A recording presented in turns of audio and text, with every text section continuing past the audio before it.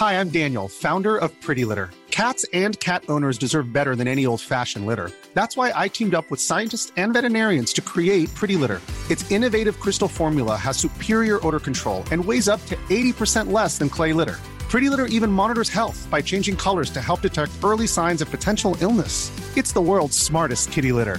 Go to prettylitter.com and use code ACAST for 20% off your first order and a free cat toy. Terms and conditions apply. See site for details. This Week in League is brought to you by Sportsmate Mobile's League Live, the ultimate NRL app for league fans, putting the NRL at your fingertips. News, scores, TV viewing schedules, match day information, and more. New features for 2017 as well.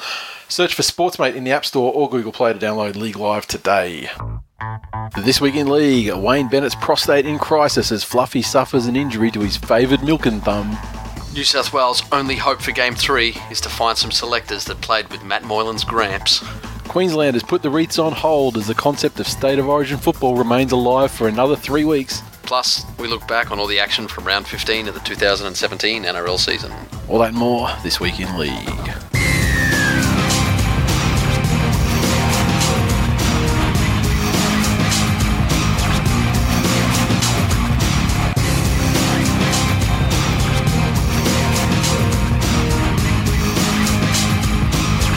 Welcome to episode 260 of This Week in League. I'm Nate. And I'm Jay. Thanks for stopping by. Welcome to our new listeners, of course, and our members as well. I mean, because fucking hell, they put their hands in their pockets and gone all the way to get the hoodies. More on that later. They are ordered now, though, and they are under, what would you call it, in production, whatever. I was chatting to the guy on Monday, so it looks like we're probably going to get them late next week, I think, depending on how the days pan out and everything. But I think it's like next Friday. So, boom. Pretty fucking happy about that. How you doing, man? Not bad. We're late this week, yeah, due to Origin, because we normally record during the hours which Origin would be played, and yes, I'd rather watch Origin. Yes. Or last night, we could have recorded last night. Yeah, we could have. Didn't need to see that. Yeah. We could have watched the first half, then recorded a whole show about how glorious it was. New South Wales won. You know what? I've enjoyed my night up to this point far more tonight than I did last night. Yeah. Right. And tonight, the entire of last night, or like did you? No, obviously enjoyed some of. No, well, just as a whole. Okay. Right? So I've been on this eating thing for a little while, where I'm not eating carbs or sugar. Okay. Yep. And eating your bone broth. No, I'm eating fish and meat and avocado and cheese and veggies and. Yep. But then due to circumstances... Who are you following on that? Any in particular, or just generally yourself? I lead.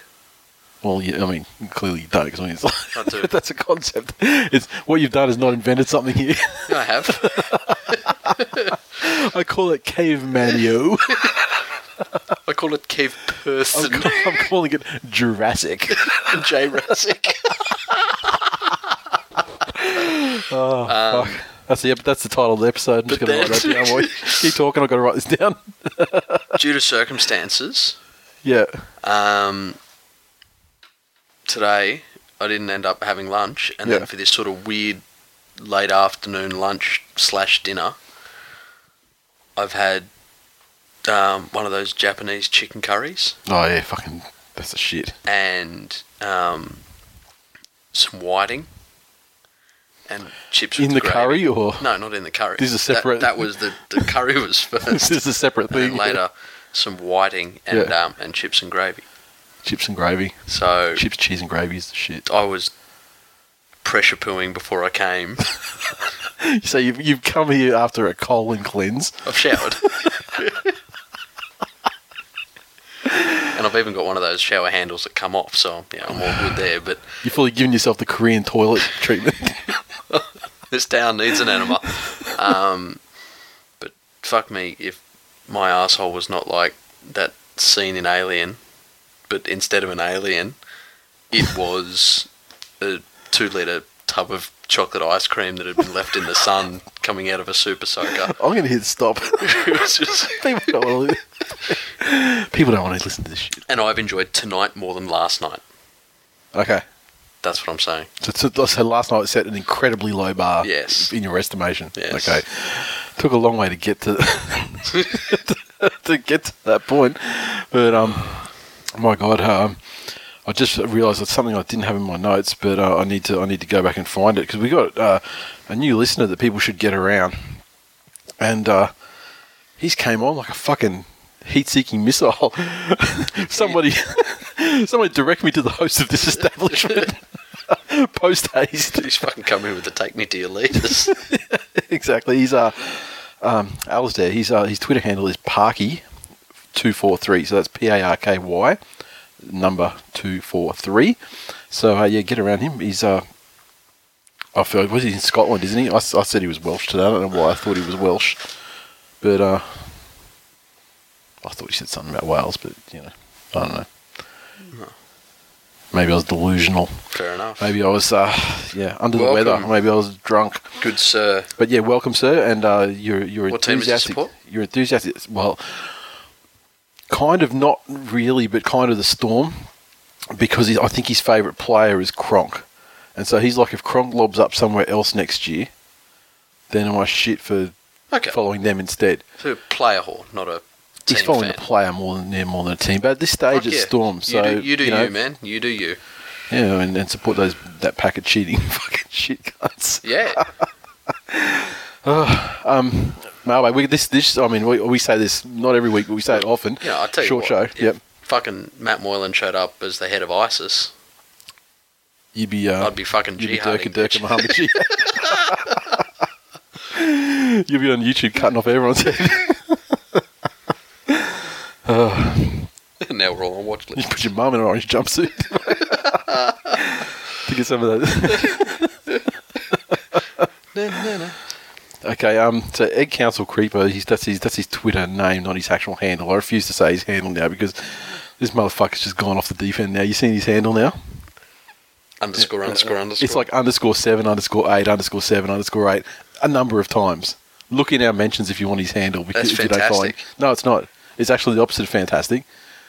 I mean, he's trying to charge for Gronk of the Year. I know what he's doing, and he's doing a good job of it. I know what he's doing. He's out there fucking defending our freedoms.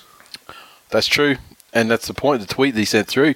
So the RAAF recruitment guy definitely listens to This Week in League. Called me Sergeant Gronkegg before telling me I'm going through for AEA.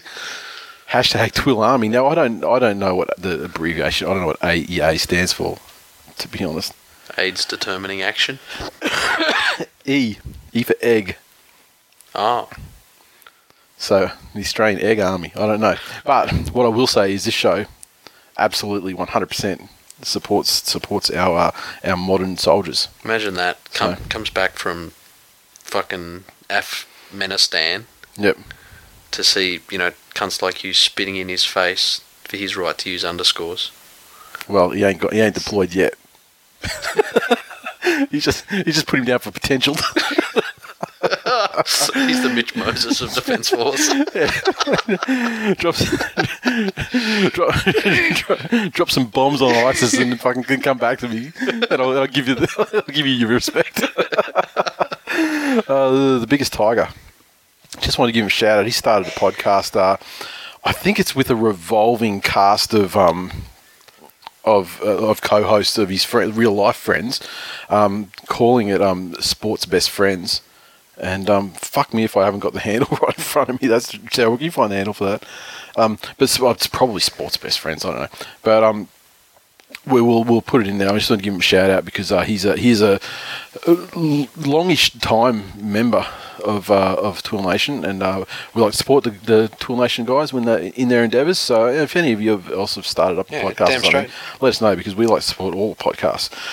So it is hashtag sports. Is it a hashtag or is it an at? Well, he's got a fucking hashtag here. I'm sure there's an at on it too, but if you go to... I've copied his tweet where he's talking about it and it just says retweeted and it doesn't actually have the fucking handle in there. So. Oh, actually, no, don't go to this hashtag because the second tweet is some girl saying slut best friends. So you don't want to do that. It is at sports best friends, not hashtag. Or, conversely, I'm intrigued by this hashtag version now. Fuck, it's the incliniest thing that's ever come out of the West Tigers. It's true. The relentless positivity that comes out of that dude. Yeah. I don't know how he does it.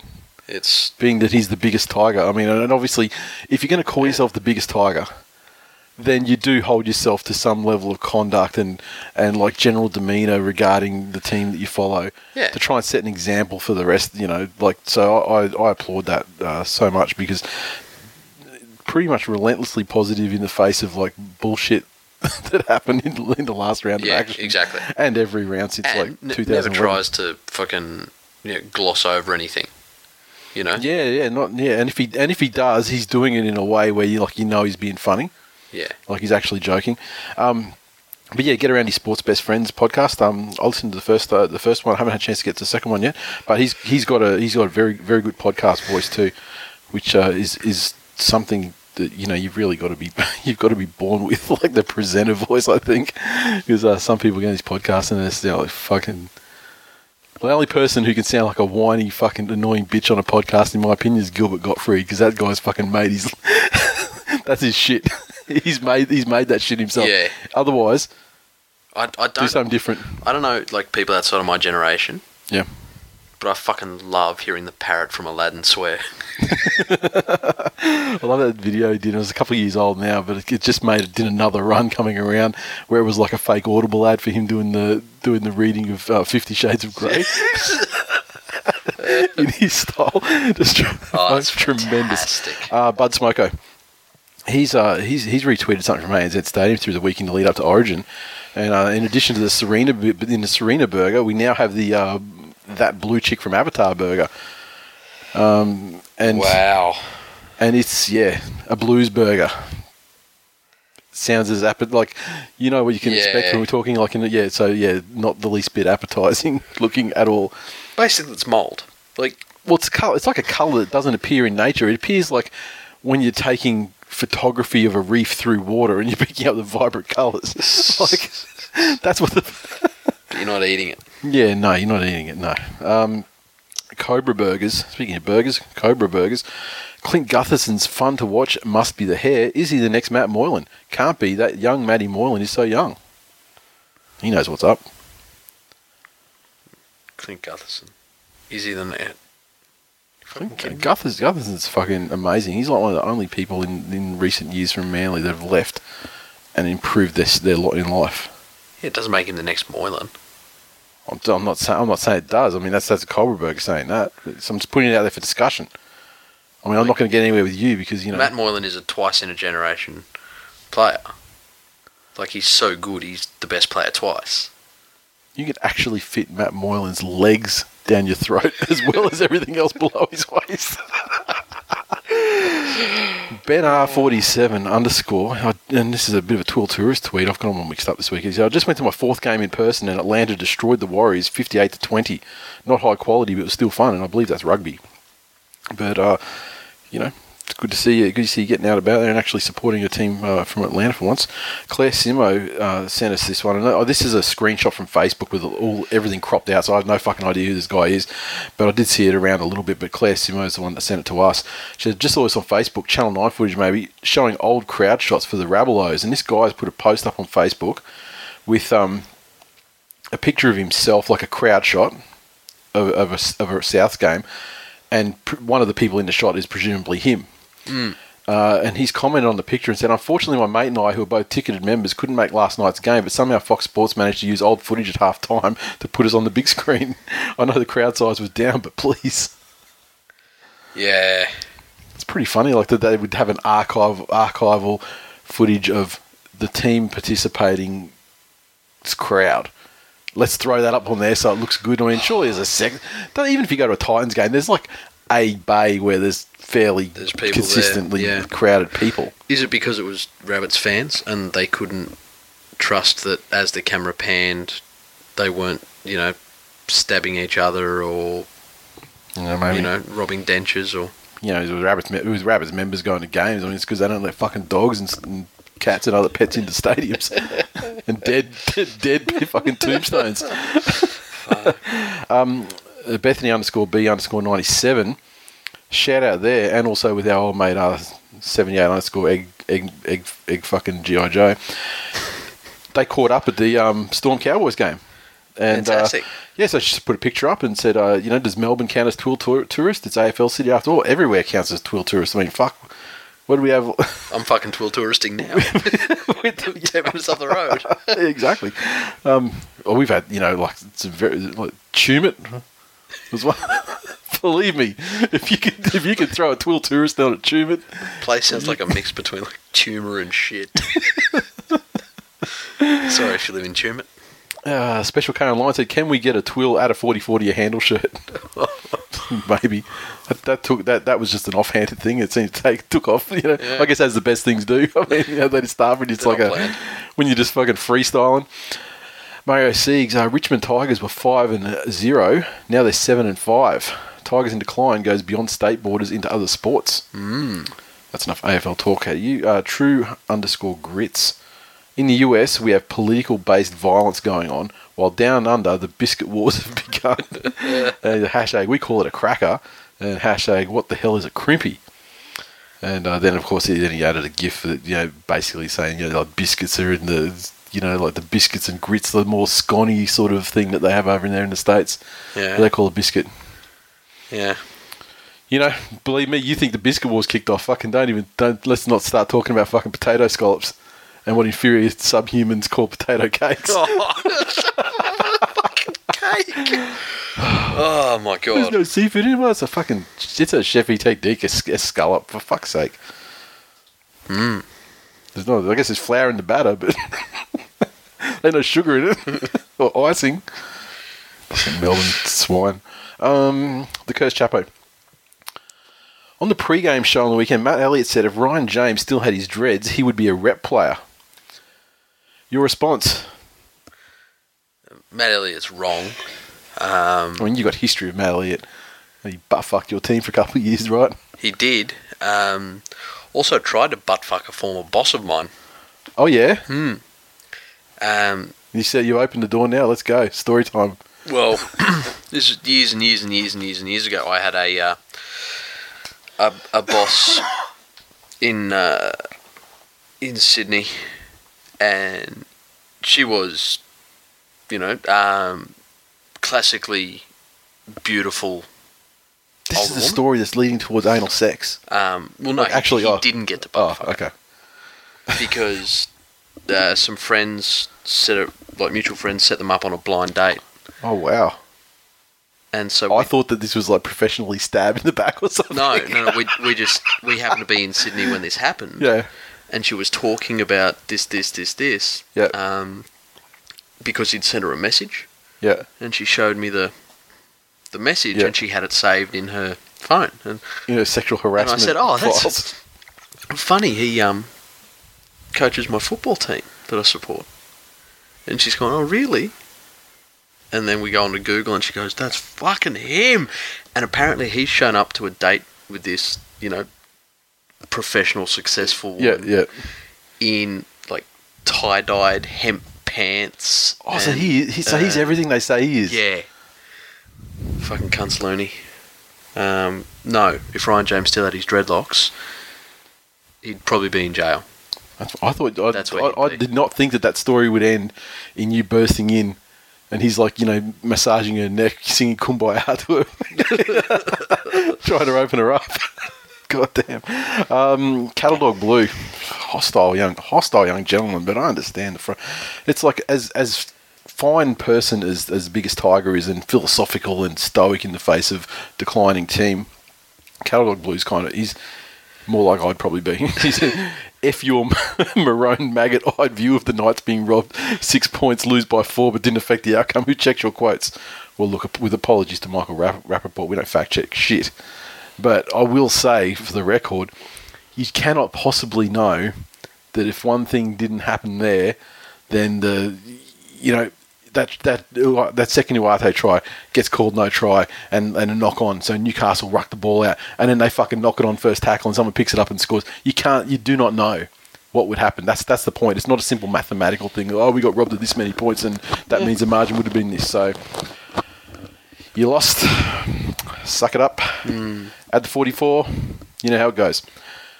At Tony, wow, fucking my eyes. Tired. At Tony Wal FC, so it's a TonyWalFC. He's sent us another Twill tourist entry. Listening from a plane in Milan airport. Been 2 hours on the tarmac waiting for takeoff. Good job you drone on for as long as you do. Well, thank you, I think. Danger_anger. Townsville. Statistically, one of the lowest numbers of single women in Australia, but that doesn't bother Tamari Martin. Yes. I think he'll be. I think he'll go off with a bang up there. Is he living in southern Townsville? Rishi_Rishi, Twill tourist again, listening from Changi. I'm not sure if that's the prison. Damn. Or when I hear Changi, I think, oh, you're going to get hung for drug-related offences. Both Singapore and I got a shout out in the Turgid draw. Good time, still pumped. Re Panthers, and we went on to have a bit of a conversation, and he's almost like, what a time to be alive right now. I'm like, dude, you ain't seen many times. if this is like as good as it gets. Woody Solo, and this is in regards to Kiama, is thanks to stepdad for the hometown shout out. Hashtag blowhole. Yes. Hashtag as good as Spain. I don't know. How's the meth in Spain? I'll tell you, but this is how interesting Kiama is. It's as interesting as my Kiama story. Like a decade ago, I went down to a mate's wedding, and he was getting married to a girl of half Indian descent. So they were going to do like the traditional, like the Western sort of wedding, but then they were going to do the Hindu one as well. So the reception was in Wollongong at the Novotel. Mm-hmm. And we were all staying at down there, and the wedding was sort of halfway between Wollongong and Sydney. There's like some Hindu temples in the hills up there on the way, and so we go and we check in the hotel and everything. Then we're like, okay, we've got to go back up to the wedding. We had plenty of time to get there, and just with the fucking took the wrong turn off the freeway. When the second you get out of Wollongong, took the first exit off the freeway. And you got to go sort of do like a loop-to-loop. But no, we're heading down. I'm like, the fucking ocean's on the wrong side of we're going the wrong way. And then we ended up in Kiama. I was like, oh, so there's Kiama. Let's turn around and go back up to fucking the other thing. And I feel like we gave Kiama more time than it deserved. Really? Yeah. That's not a very good shout-out. I'm sorry, Woody. I'm sure it's fantastic. I'm sure the blowhole is spectacular. Oliver Burgess. Long-time Twill tourist since 2013. It's a long time. From Enniskillen, Northern Ireland. Ooh. I claim the entire island of Ireland. Enniskillen. So it's kind of like a lot of Queensland Origin players would probably be lining up for that honour. So there you go. Final one, unless you got any more. I got some more. What do you got? Go for it. Cool. Yeah, go for it. You throw it anytime you're ready, man. Our another full-time Twill tourist, yep. Carsten Broom, who's at Swiss_cowboy_78. And we have spoken about him in the past, right? Yes. Yep. Sent me an article. Okay. Saying, "What the fuck, Stepdad Jay? Are you one of these scientists?" And I fucking wish I was. I don't know where this is going. Because some cunts up in Townsville. Yeah. At James Cook University. Oh, right? Yes, I did see this. So, James Cook University, and its kind of like the university you get into if you don't have an OP to get into like a Brisbane one or even like Central Coast University. Yeah, or even the fucking Catholic ones. Yeah. Or Bond. You haven't got rich parents to pay $30,000 or whatever to put you into Bond. And you don't feel like studying by correspondence with uni. You don't want to go to fucking Armadale. So the heading is that scientists from James Cook University and Victoria University believe they may have unlocked the secrets behind success in the NRL. Dr. Carl Woods, fucking any surprise that this guy is an absolute fucking potato in his chosen field. Obviously a relative of fucking Aaron. He says... I wonder if he's got like the fucking the hairband thing going on as well. So he reckons that he has scientifically deduced the factors that allow teams to win. This is a quote. This is a secret source right now. Winning NRL teams run further during the game. Fuck me. They have more try assists.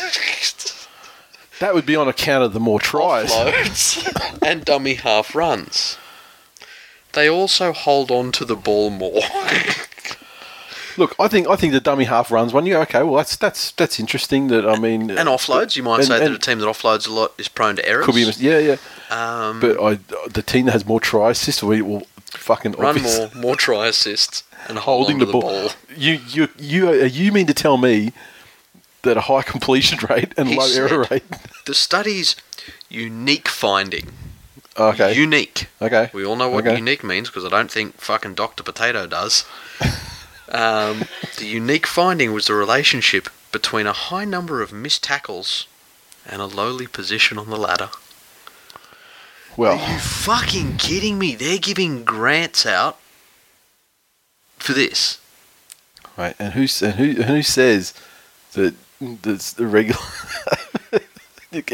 Anyone can be an academic and get published. Clearly, are you fucking? It is, we expect to see more successful teams tackling in pairs or groups, otherwise known as gang tackles. Well, here's my fucking thesis then. While we're publishing fucking revelations, teams that have a goal kicker with a higher accuracy rate, tend to get 6 points more often from tries. So, fucking James Cook University. Yep. Throw some money this way. How much taxpayers' money they're getting is too much. Fuck, I'll give you a thesis on whether my left nut hangs lower than my right nut. Why can't they study daylight hours? Study into the seemingly eternal youth of Matt Moylan, like something useful. Oh, you wouldn't stare into the eyes of God. You saw what happened in the fucking Ark of the Covenant. The shit'll melt your face off. So, fuck you, James Cook University. Or you say, well, thank you for the amazing insights. And who's backing these people? Fucking, I'll tell you what. For half the price, I'll give you 3 times the fucking Matt Elliott analysis. Yeah, but Swiss Cowboy 78. Agree. Thank you, fucking sir. Ridiculous. It takes someone in Switzerland to bring that to our attention. Clearly wasn't widely published in Australia for obvious reasons. Stuart Marler said, checking out Nate Miles' history, you can see he's narrowly avoided premierships with the Bulldogs, the Roosters and Manly. So Manly, 2018 premiers. Look, some would say it's going to happen. Like myself. Voodoo Rock. The sniffing and coughing brought back flashbacks of Real Dad. I think, I must admit, I did sound fucking... It was pretty AIDS-y. When editing the show, I don't recall a lot of sniffing and coughing, but I could just tell I was fucking death's door. It's a miracle that I'm alive to speak to you guys. Tater_chips said, I haven't listened in a while, but I'm giving it a crack today. It better be good. Now, I just want to bring out to attention that her current Twitter name, well, not the handle, but the name attached to it is Dixie Drumstick. So it better be. How dare you make demands on us when you're repping fucking substandard biscuits? It's the beta fucking chicken biscuit, let alone in the whole scheme of biscuits. The fact that you would put something that fucking grotty in your mouth. Taters. Exactly. Exactly. So how dare you make demands on us even fucking to entertain you? Even fucking plain by themselves corn chips are better than Dixie Drumsticks. And that's saying something too. Yeah. Because corn chips are fairly fucking inedible at the best of times. Unless they're covered in delicious Mexican shit like called nachos. Bud Smoko. Expressing my gratitude for not allowing Redemption to enter your vocabs for DV scum, even on your team. Scholars and gentlemen, look, it's been a position of this show for a very long time. It's only very recently that I've had to put my money where my mouth is in terms of Adam Fanua-Blake and Manly side. And, of course, Penrith hasn't really... I mean, you kind of had a Rana Tamata, but he never did anything and wasn't around for long, and you got fired for other reasons. But you haven't really had... Penrith hasn't really been touched recently with that sort of thing. I mean, I can't, ever, to my knowledge. Yeah, we settle all our differences with coat hangers and checkbooks. That's the Penrith flag. Coat hanger and a checkbook.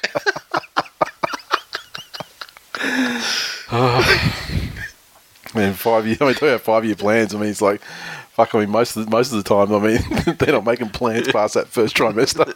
Planned Parenthood. Oh, Mario Siegs.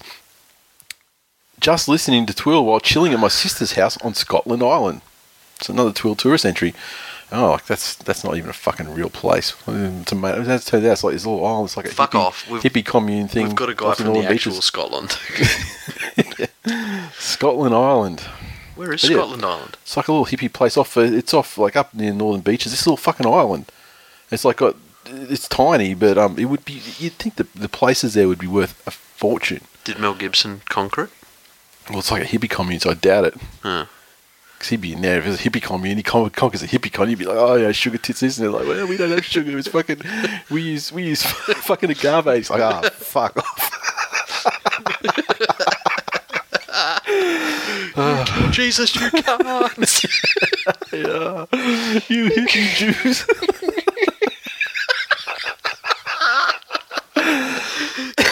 Oh dear. At Highway _ Jippies or Hughes? I was out in Gunnedah last week, just past Coonabarabran. I got a feeling. Didn't we have this last week? To which I replied on Twitter, Struth. Because I'm sure we spoke about the Coon ad. You talked about Coonabarabran, and then this is his response to it. He was out in Gunnedah last week. Gunnedah. There, yeah. Okay. He was in Gunnedah, so yeah. So I replied, Struth. Fantastic. You're kidding, Cobber. Yeah. Now, the segment formerly known as This Week in Luke Dawn, we had another suggestion from a Stoic Bunny, and he's This Week in Jake Mamo. He's killing it. Sometimes you get really surprised when you're over there. You think, I mean, like, I was under pretty much no doubts that Matty Parcell would go over there and fuck shit up over there and just dominate him because he's too good to be there. He's too good for them. But then there's some other players, like Luke Dawn, the titular character of this segment. I saw Big Keefy. Big Keefy was fucking shit up over there. Was this like last weekend, wasn't it? Yeah. No, I don't know if that game was live or a replay from one of their classic games, but fucking Big Keefy was killing some palms. Like I would never have thought that they just look at Big Keefy and be like, oh yeah. Actually, like if you didn't know prior Big Keefy, yeah. Like, it was always... Do you ever have somebody, like, leave your school, and then they come back into town 3 years later, and they're just a completely fucking different person? Yeah, I know exactly what you're talking about, yeah. Like, Big Keefy now, he's got the fucking tats everywhere, he doesn't have, like, that sort of lazy eye, decliner sort of fucking... do you know the guy that, like, in all the cartoons was... Dr. Frankenstein's assistant. Keefy. Like someone like instead of Keefy, he'd be called like Igor, is what you're saying? No, now he'd be called Keef. Well, now he's Keef. Yeah. All right, Keef. Yeah. He's a right geezer. They call him a governor now. Because he's a right geezer. Don't even know. Listen to Super League Pod for actual renditions, genuine renditions of these accents in their native tongue, and also all the ESL stuff at Super League Pod on Twitter for those guys. Get around them and take it away, boys.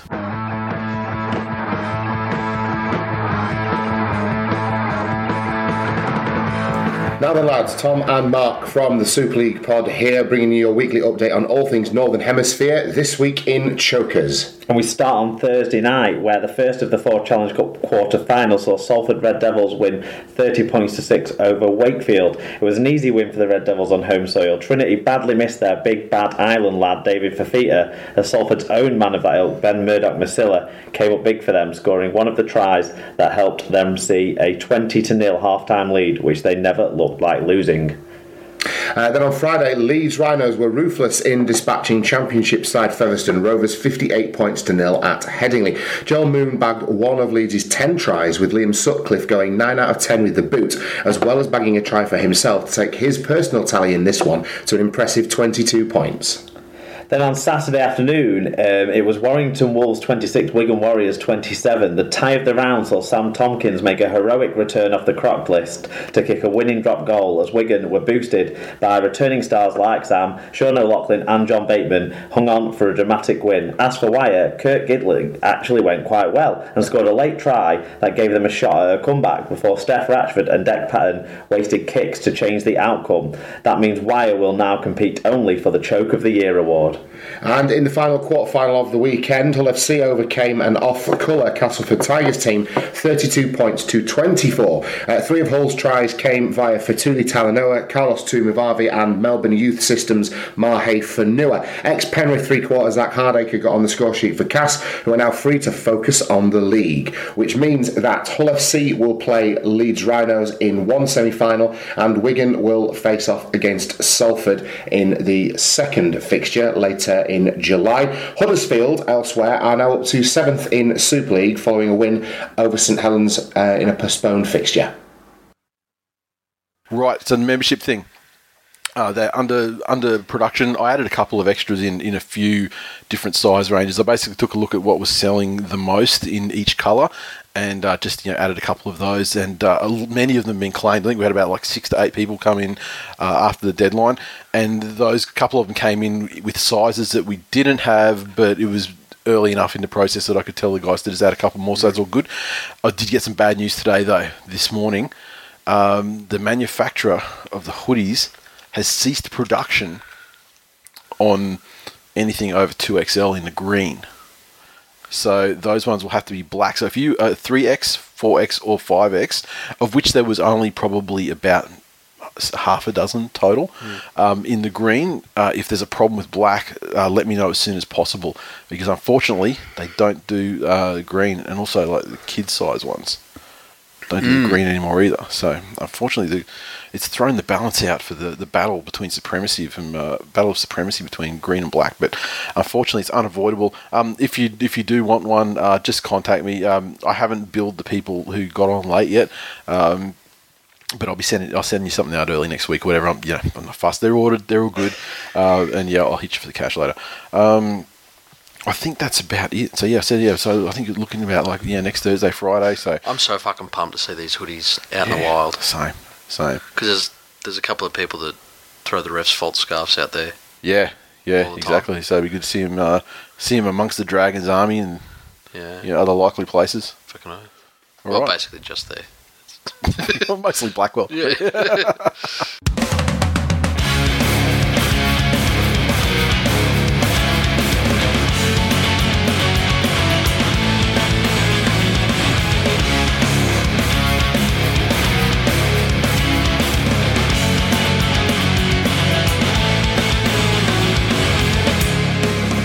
Okay, news this week. What caught my eye was this story about James McManus.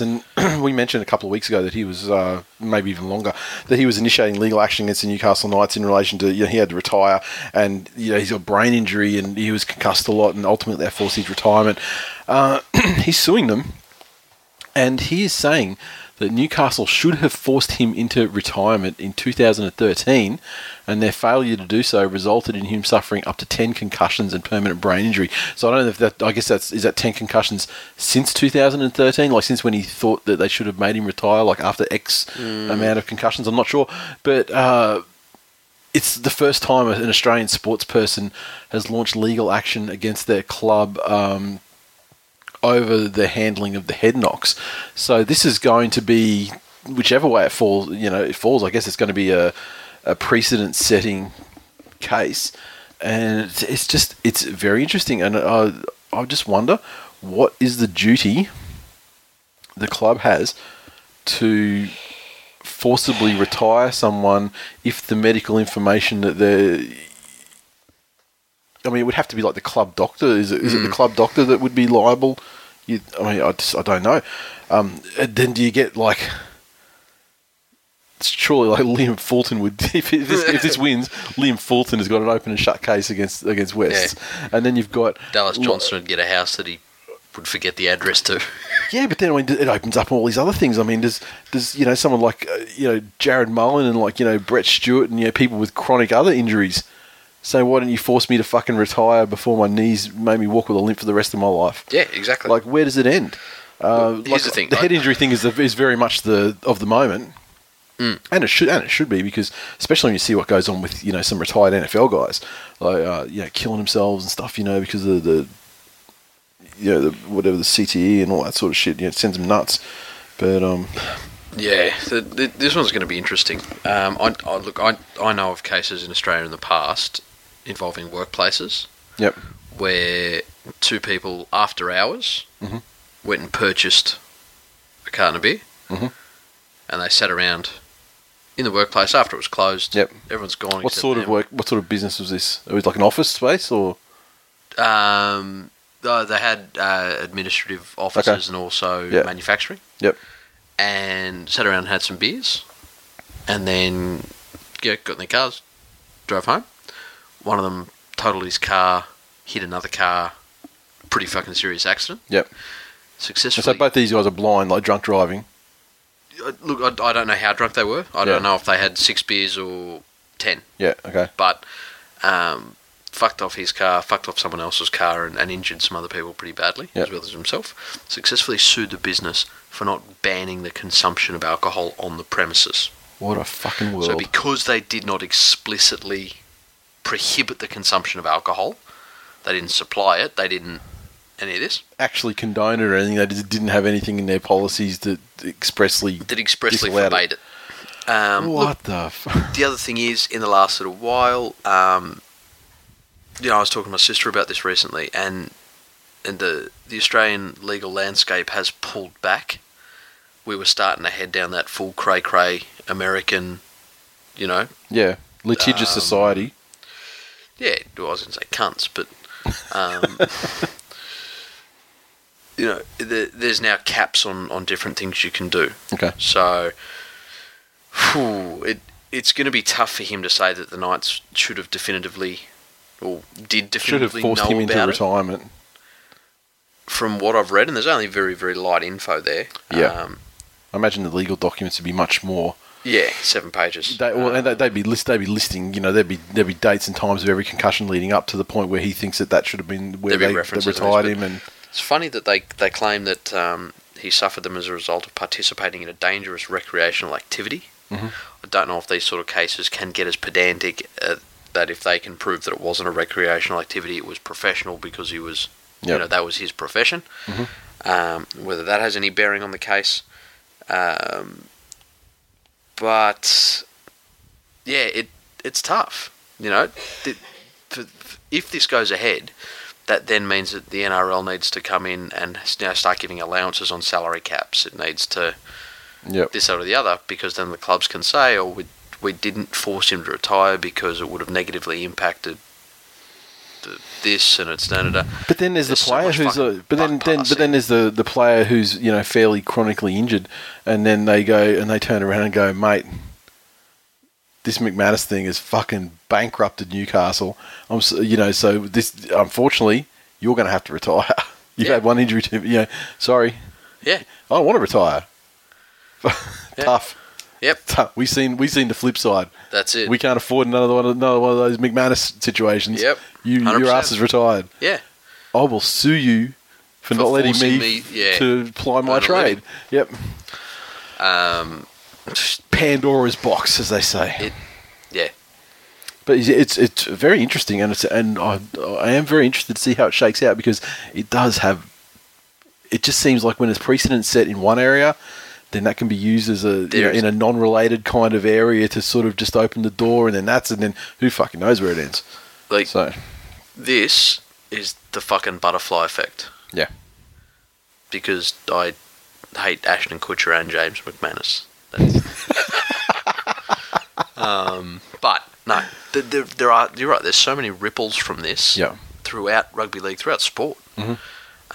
At the end of the day, it's pretty shitty that he's apparently ended up with permanent brain damage. Yeah, that's fucking horrible to hear. And there should be some sort of fund or insurance. There should be something that can take care of players in that situation where they don't have to resort towards trying to generate a new class of legal action against their club. This was going to be my thing. It'd be great if the NRL had a fund like that. It would be fantastic. Yep. Perfect world. hasn't happened. I'm pretty fucking sure that in 2013, it was still fairly common knowledge that if you played a contact sport for the majority of your life, you're going to have some health problems later in life. Mm-hmm. You know? Yep. Best case scenario, you're probably going to be in considerable pain or discomfort. Shuffle around a bit. Yeah. So why the fuck didn't he have decent insurance against that sort of stuff? Yep. That, I think, is the question that needs to be asked. And look, I think part of that could be, just that football players are fantastic athletes, but in many cases... Well, I'll tell you what, he's happy to go back to his club to say that the club had a duty of care to retire him. I wonder if he'd go after his manager for saying that his manager should have had his best interests in terms and not of... negotiated another contract past a certain point. Or, he's not a doctor, so he can't say that. But and he's not has a doctor. He doesn't have a doctor employed. That's it. Yeah. So, but have a go at the fucking manager and say that, well, you didn't actually advise me properly to set up suitable insurances for life post-football and the high probability of physical discomfort or long-term chronic injury I'd sustain. That I require money to overcome. Or, fucking go at your manager before you go at your club. Interesting. So I heard on Triple M through the week leading up to Origin on Brisbane, Triple M, they had this competition. It was whatever the prizes were, but there's 3 questions and it was like, does the Origin legend know the answer? And so as a contestant, my job would be, they'd ask a question, they'd say, okay, so there was always the same 3 questions this week, and I heard a couple with Gay Guy and Val Holmes, but and Nate Miles. The first question was, who's the Prime Minister of Australia? And so they go, okay, so then me as the punter, they go, okay, this Dane Gay Guy. We need. Would he know the answer to that question? And so I had to get 2 out of 3 of these right. Guess what he? And so they throw over to Dane Gay Guy. They've asked him previously on tape. And he's like, nah, didn't know. Next question every time, and Val didn't get that either. Nate Miles I think he was asked who the Premier of Queensland was, and he had no idea. But he hasn't lived in Queensland for, a couple of years. There's been an election, so I'll kind of a little bit give him the benefit of the doubt. Then the second question was spell receipt. And so they were thinking, okay, we'll get him on the eye before he and blah, blah, blah. And he's just like, he hasn't even attempted it. He's going, no. Just hasn't even attempted it. He's just like, no. And then the last question, which I had to get out of the car, so I didn't hear his answer to that. But it was like, what's 9 times 9? So... when we're talking about things like insurance against possible in future brain injuries and so forth, I understand why it happens, you could say. But, not good. You have any other news thing you want to talk about? No. All right. Not really. Yep, that McManus one's interesting, and I'll raise it with Nat later on too. And as a personal injury lawyer, we might get a bit of opinion. We'll see what she can say about it, if she can say anything about it. But interested to get her take too.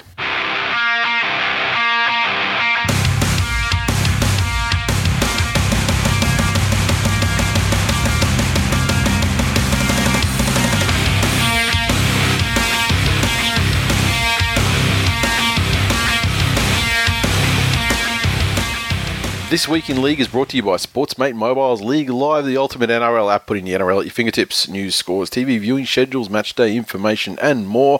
Search for Sportsmate in the App Store or Google Play to download League Live today. Follow their account, R-League Live, as well. That's at R-League Live for stats and bants during games.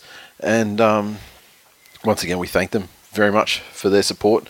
Fantastic partners for Twill Nation. So get around those guys. Now, we're not going to go into massive details this week. We're going to blast through these games. It's Thursday night when we're recording. You're going to be listening to this like Thursday midnight and, fucking Friday through the day. I think the events of last weekend and a shortened Origin affected round aren't as important this late in the week as they would be earlier. On Friday night, the Rabbitohs defeated the Titans 36-20 at ANZ. A very small crowd, just over 7,000 there. The Rabbits, their tries came to hat trick to Angus Crichton. the new kid on the block. A double to AJ, Cody Walker, Bryson Goodwin also with tries. Reynolds 4 of 7 conversions. The Gold Coast Titans 20 came from tries to Pat Politoni, returning after fucking million years on the sidelines. Kevin Proctor and Joe Greenwood. Ash Taylor 3 of 3 conversions and a penalty goal.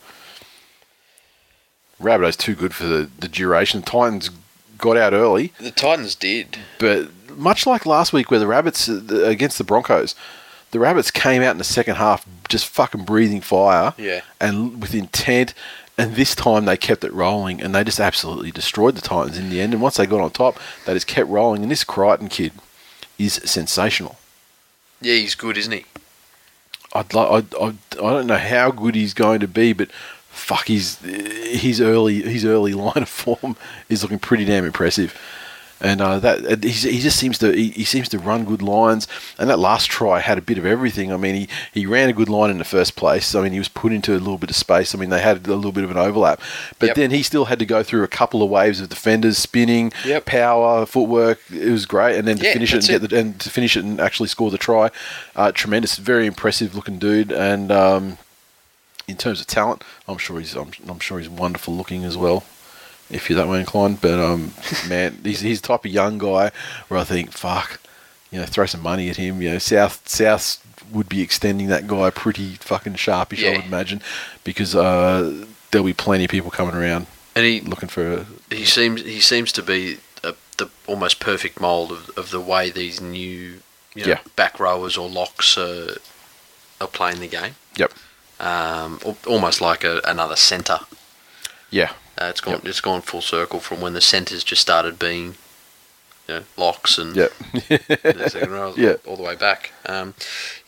Titans just couldn't stay in this one. They've had that many fucking injuries. And again, once again, they start falling down on numbers again. Yeah. Well, these guys need to stop drinking the milk. Because holy shit, they're getting some of that Chinese baby formula or something, man. Like, what the fuck? and look, it was just unfortunate for the Gold Coast that all those things that come when you have that disjointed team. Yep. Palatoni was a couple of key misses at marker. Yep. One of them that led to it wasn't that marker, but one miss that led to a try. There just wasn't any cohesion there. Yep. So the fucking horror injury run continues for the Titans. Saturday afternoon, the Storm 23 defeated the Cowboys 22 down at Amy Park. A good crowd, just over 17,000. The Storm had double to Curtis Scott, Brandon Smith and Felice Kafusi also with tries.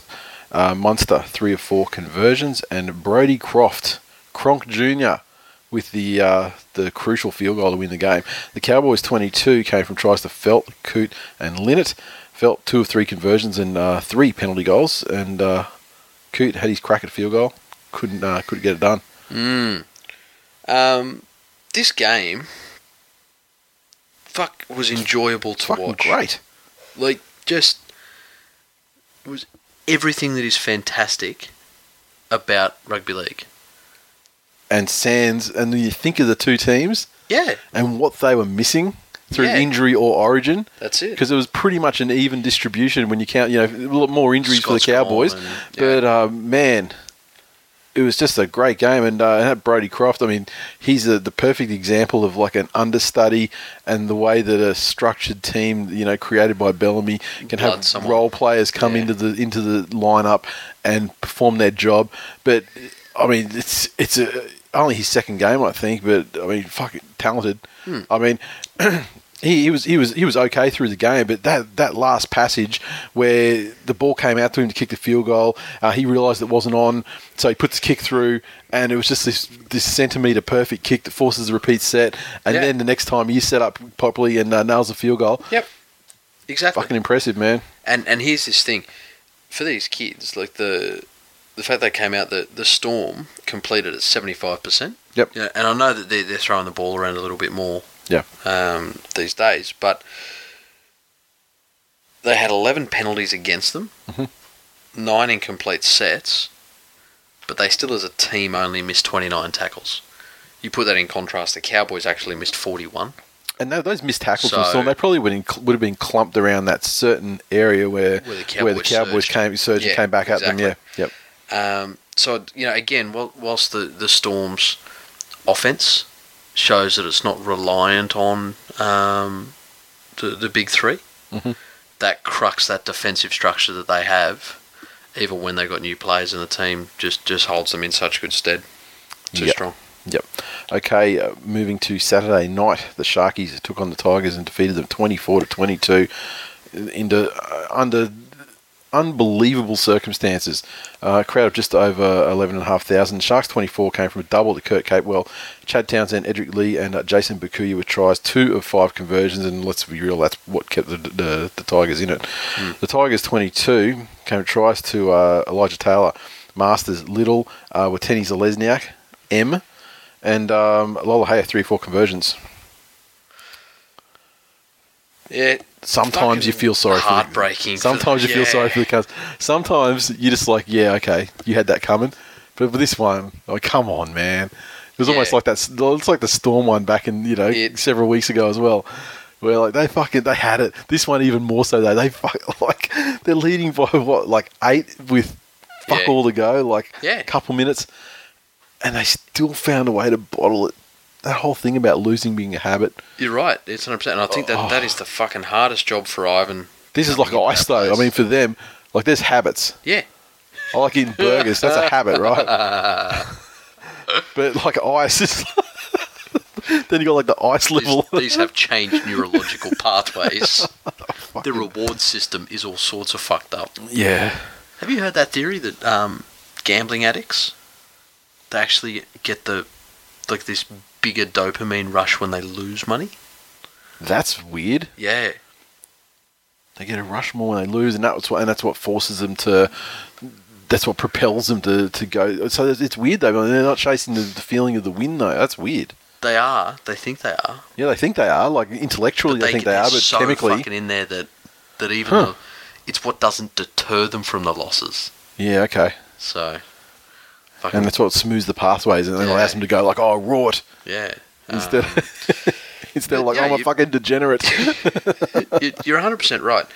The Tigers really didn't ever look comfortable. Where you would think that even the top 10 teams in the league could have closed out that game and should have been able to close it out. And I was positive they had it closed out, and I didn't at any stage, even though I didn't feel they were comfortable. I still didn't think there was any way they were going to lose from there. I mean, fucking, how do you know? But see, just in the way they were carrying themselves, especially on the field, the Sharks never ever looked like they didn't think they were going to win. Yep. They kept going, they kept doing what they needed to do. Look, a couple of positives for the Tigers out of this as well. That fucking Eisenhuther. Yep. Kid's coming through. He didn't set the world on fire. He was good though. But again, in a beaten side, was absolutely phenomenal. So I think Ivan really needs to wield the axe in the place, because there are still a bunch of people in there. Yeah.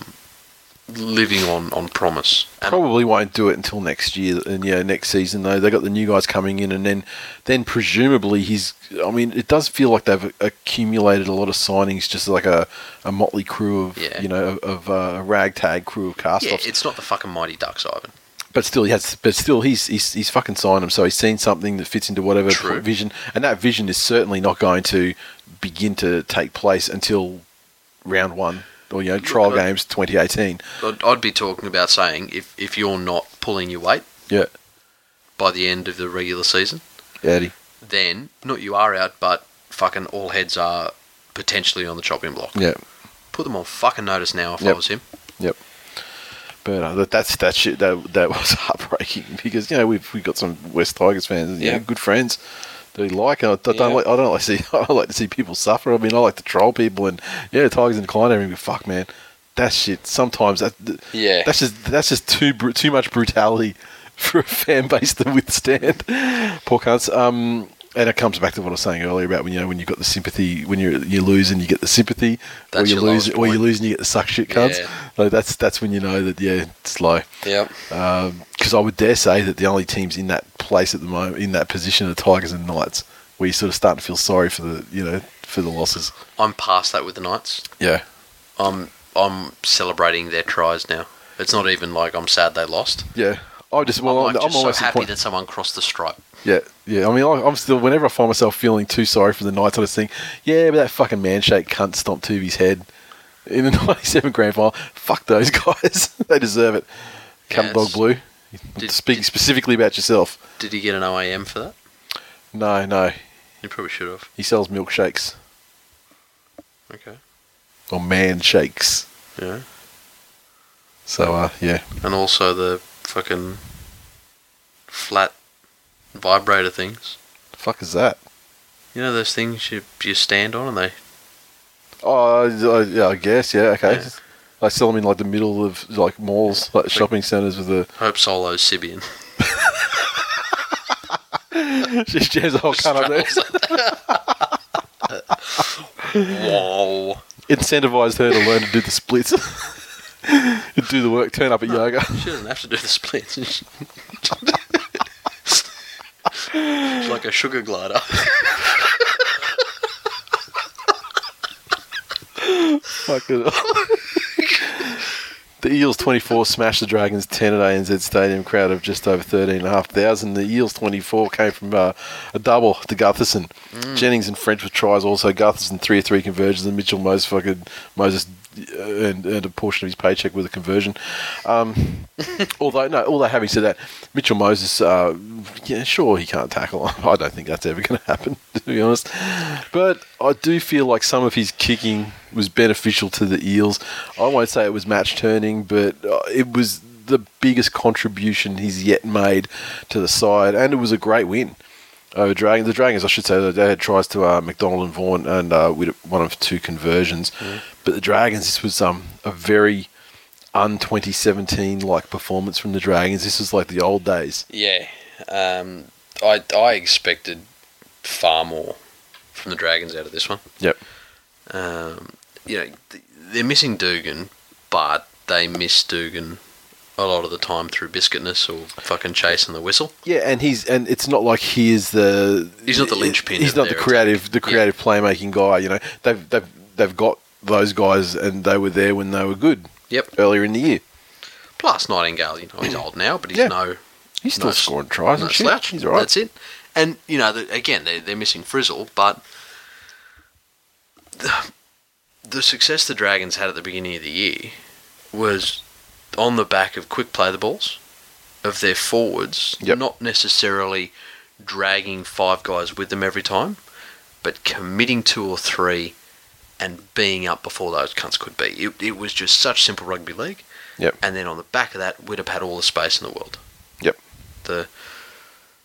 It almost seems like they believe their own hype a little bit. And that's hard to do when you're defying expectations and you're much higher on the ladder than everyone, probably including yourselves, thought you'd be. You got to think, okay, we're better, we're good, we're this, and I don't think they're working as hard, especially in those in that immediately after tackle area. Yep. And the Eels, it happened for them. It certainly did. At the same time, yeah, they're a weird ass team because you could see the potential of what they were sort of trying to do last year, and they obviously improved, the list this year, and in terms of getting rid of some people as well, and I feel like it's more of what Arthur wanted to what he was trying to achieve. And then this performance has been so patchy. I mean, they've been good at times. They've been absolutely fucking diabolical at times as well. They have been. But this time, I think they're slowly getting the mix right. They are very slowly. And if you look down the stats on this one, let me just get into that. Everything says that the Dragons should have won this game, except this fucking scoreboard, obviously. The Eels missed 45 tackles. And not to mention, some of their points came from just very, very quick thinking, fortuitous moment, like with that one with Jennings, that runaway try. Yeah, exactly.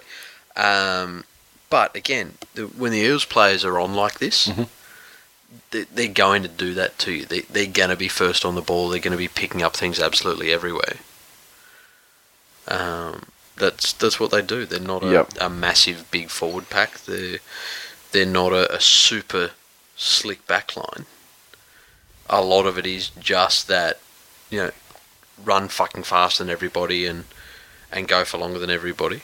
Yep. And the opportunities will come. And bad news obviously come out of this game though. Pritchard's gone. He's gone for the season, isn't he? And Bo Scott's gone for the season now as well. So there's some big outs in the side, but so we'll see how they go going forward. I mean, certainly Bo Scott, I think, is one of those type of players that you need around when you've got younger players that need to be kept in line. So what his loss means, I don't know, but especially when you got forwards who are at risk every now and again of going missing. Yep. He's definitely there to get them back on track, but we shall see. And a lot of buys: Broncos, Raiders, Doggies, Mighty Manly Seagulls, Knights, Panthers, Roosters, Warriors, all with the bye. Panthers continue undefeated. Undefeated in terms of... Since I said they would go undefeated.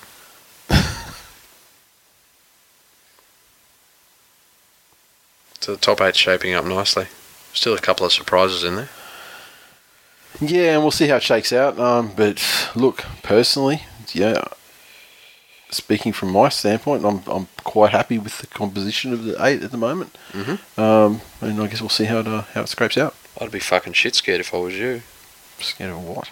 Well, if it stays the way it is, we knock you out week 1 of the finals. Fucking, you got to make them first, man. Seriously, you're acting like you're entrenched. Mate, we're going to be in the top 4. You're acting like Trent Barrett's not your coach. We've shown that we don't need him. The players are coaching themselves. Barrett finds a way. so far he hasn't. We're past the halfway point. Okay, and it would be remiss of us not to speak about Origin. Happened last night. We did. I said that I enjoyed my explosive diarrhea tonight more than that. So we're done. Look, Queensland eked out an 18-16 victory with a late try to Dane Gagai, his second try of the night. This was the game of two halves. The first half was like the second half of the first game. New South Wales got on top, ended up well on top, scored a couple of good tries through rugby league, and Queensland they didn't go empty-handed. They got on the board through a terrible. One of the things I really feared with Blake Ferguson aside, just the terrible defensive read. The lack of fucking effort. And just the lack of faith in the man inside him, who had his guy well and truly covered. And why would you leave your winger absolutely alone out there, 5 metres or 2 metres or 3 metres, however many fucking metres it was from the try? I mean, it just seems to be... It's like something, that you'd think George Tafur would do. I mean, it's like a thing that wingers shouldn't be playing state of origin football fucking do. And blah blah, did he step on the line? Like, it's a fucking moot point. I mean, who cares? I mean, I don't think he did, to be honest. I think it was one of those ones where it looks worse from front on than it actually is. But whatever. Fucking tinfoil hatters are loving it though. Oh, fucking are they? I mean, they just want to grasp onto anything. I mean, the fact is, New South Wales were absolutely dominant in that first half. The man of the match, Josh Jackson. Look, statistically, he probably shouldn't have got man of the match yet. Did they ban betting on that again last night? I doubt it. Because maybe they'll ban it. Maybe they'll ban it now. No, they banned it in game 1. No, I thought that was the word. I thought they were going to, but they didn't end up doing it. Oh, okay. Yeah, it was the rumour going around, but I don't think it actually ended up happening. Oh. He was very good in the first half, though. But so was a lot. So were a lot of the New South Wales forwards. Fucking Jakey Turbo. He was active. Yeah. That's what Jackson was. Yeah. Got his name called out a lot by the commentators. You could say. Yeah. Jakey Turbo, sensational, and the highlight of the first half for me was the fact that the most telegraphed move in the history of rugby league. Jesus fucking Christ. The fucking Trebojevic barbecue fucking switcheroo play. He's just like, give it to me, and I'm looking back at the ruck because I'm going to pass it straight back to the guy. He's fucking nodding and winking at Teddy. It's like he's just so good at it, though, that he could tell him, he said, here it comes. Here it comes. What you going to do? Nothing. It was just a beautiful thing to see. And I think that it wasn't the losing of the game, but I think a key moment that people don't talk about is that try that we scored late that ended up being scored by the try to Brett Morris, wasn't it? It was the one when it was Maloney. Maloney's Glasby's come on, and Maloney's just fucking stepped through him. Yeah. And made the break, and then he had the option to pass left or right. Left is out to the sideline with Brett Morris, who ultimately scored the try. Right is, I don't know, I can't remember I haven't watched the game since live the first time, but he could have passed it in to whoever was supporting on the inside, and it would have been under the sticks. And he missed that conversion, and that makes it an 18-6 game, which changes the context, because when you're defending, when it came down to a 10-point lead and then a 4-point lead, if it ends up as a 6-point lead, then you're thinking field goal. When it's a 4-point lead, they were just thinking about sitting on their heels and trying to defend for grim death, rather than you go, okay, well, let's set for field goal, make it 7, it's fucking game over.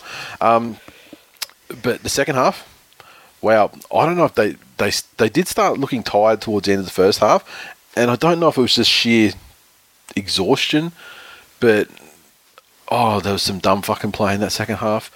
Queensland were okay. I still found them to be very uncreative in terms of attack.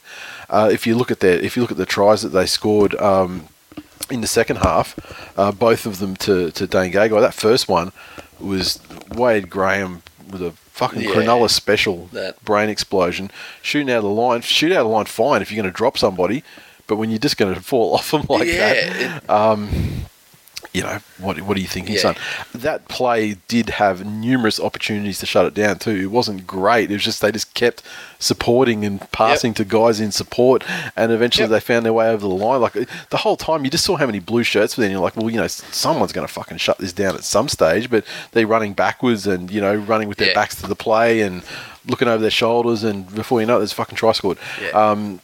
And the last one was like Michael Morgan at the death with the flick pass on the right-hand side of the field. What the fuck? The dude's a genius. And Gay Guy's the next, let's fall over the line guy. He's the new Fluffy. Which is good because the old one's broke. So, but he had a great game, and without the defensive masterclass put on him that happened in the first game, because he didn't have O'Neill inside him, presumably opening up. It's funny what I normally see after State of Origin, after New South Wales losses, is everyone then breaks into their fucking club factions. Yeah. Right? And most of the Mitchell Pearce is fucked. There was a lot of that. There was a lot of that. No, there was. But look, after State of Origin, normally, there's Pearce is fucked every time he plays. Yeah. That always, you're going to get that.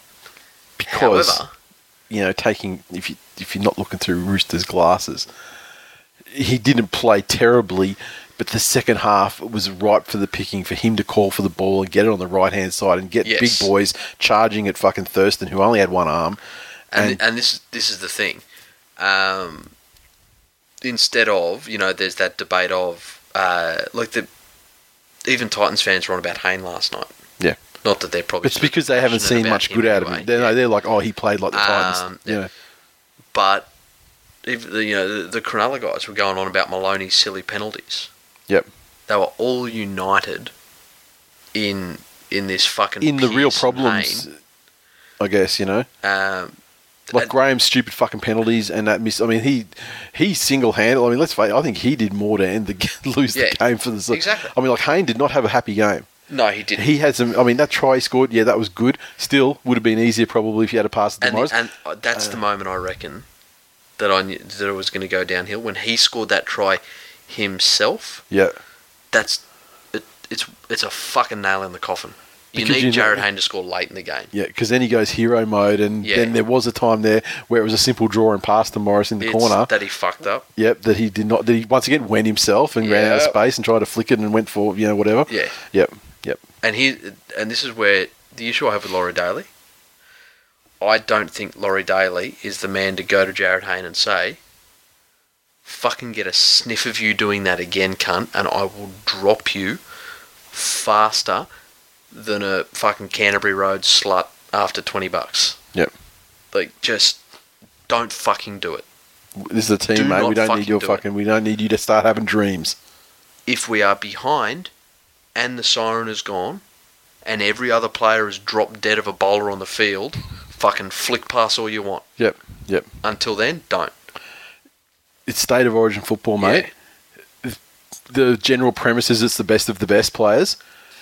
Brett Morris has been there, done that, won a premiership, and won a very tough fucking Origin series with heroics predominantly from him and his brother. Yeah, exactly.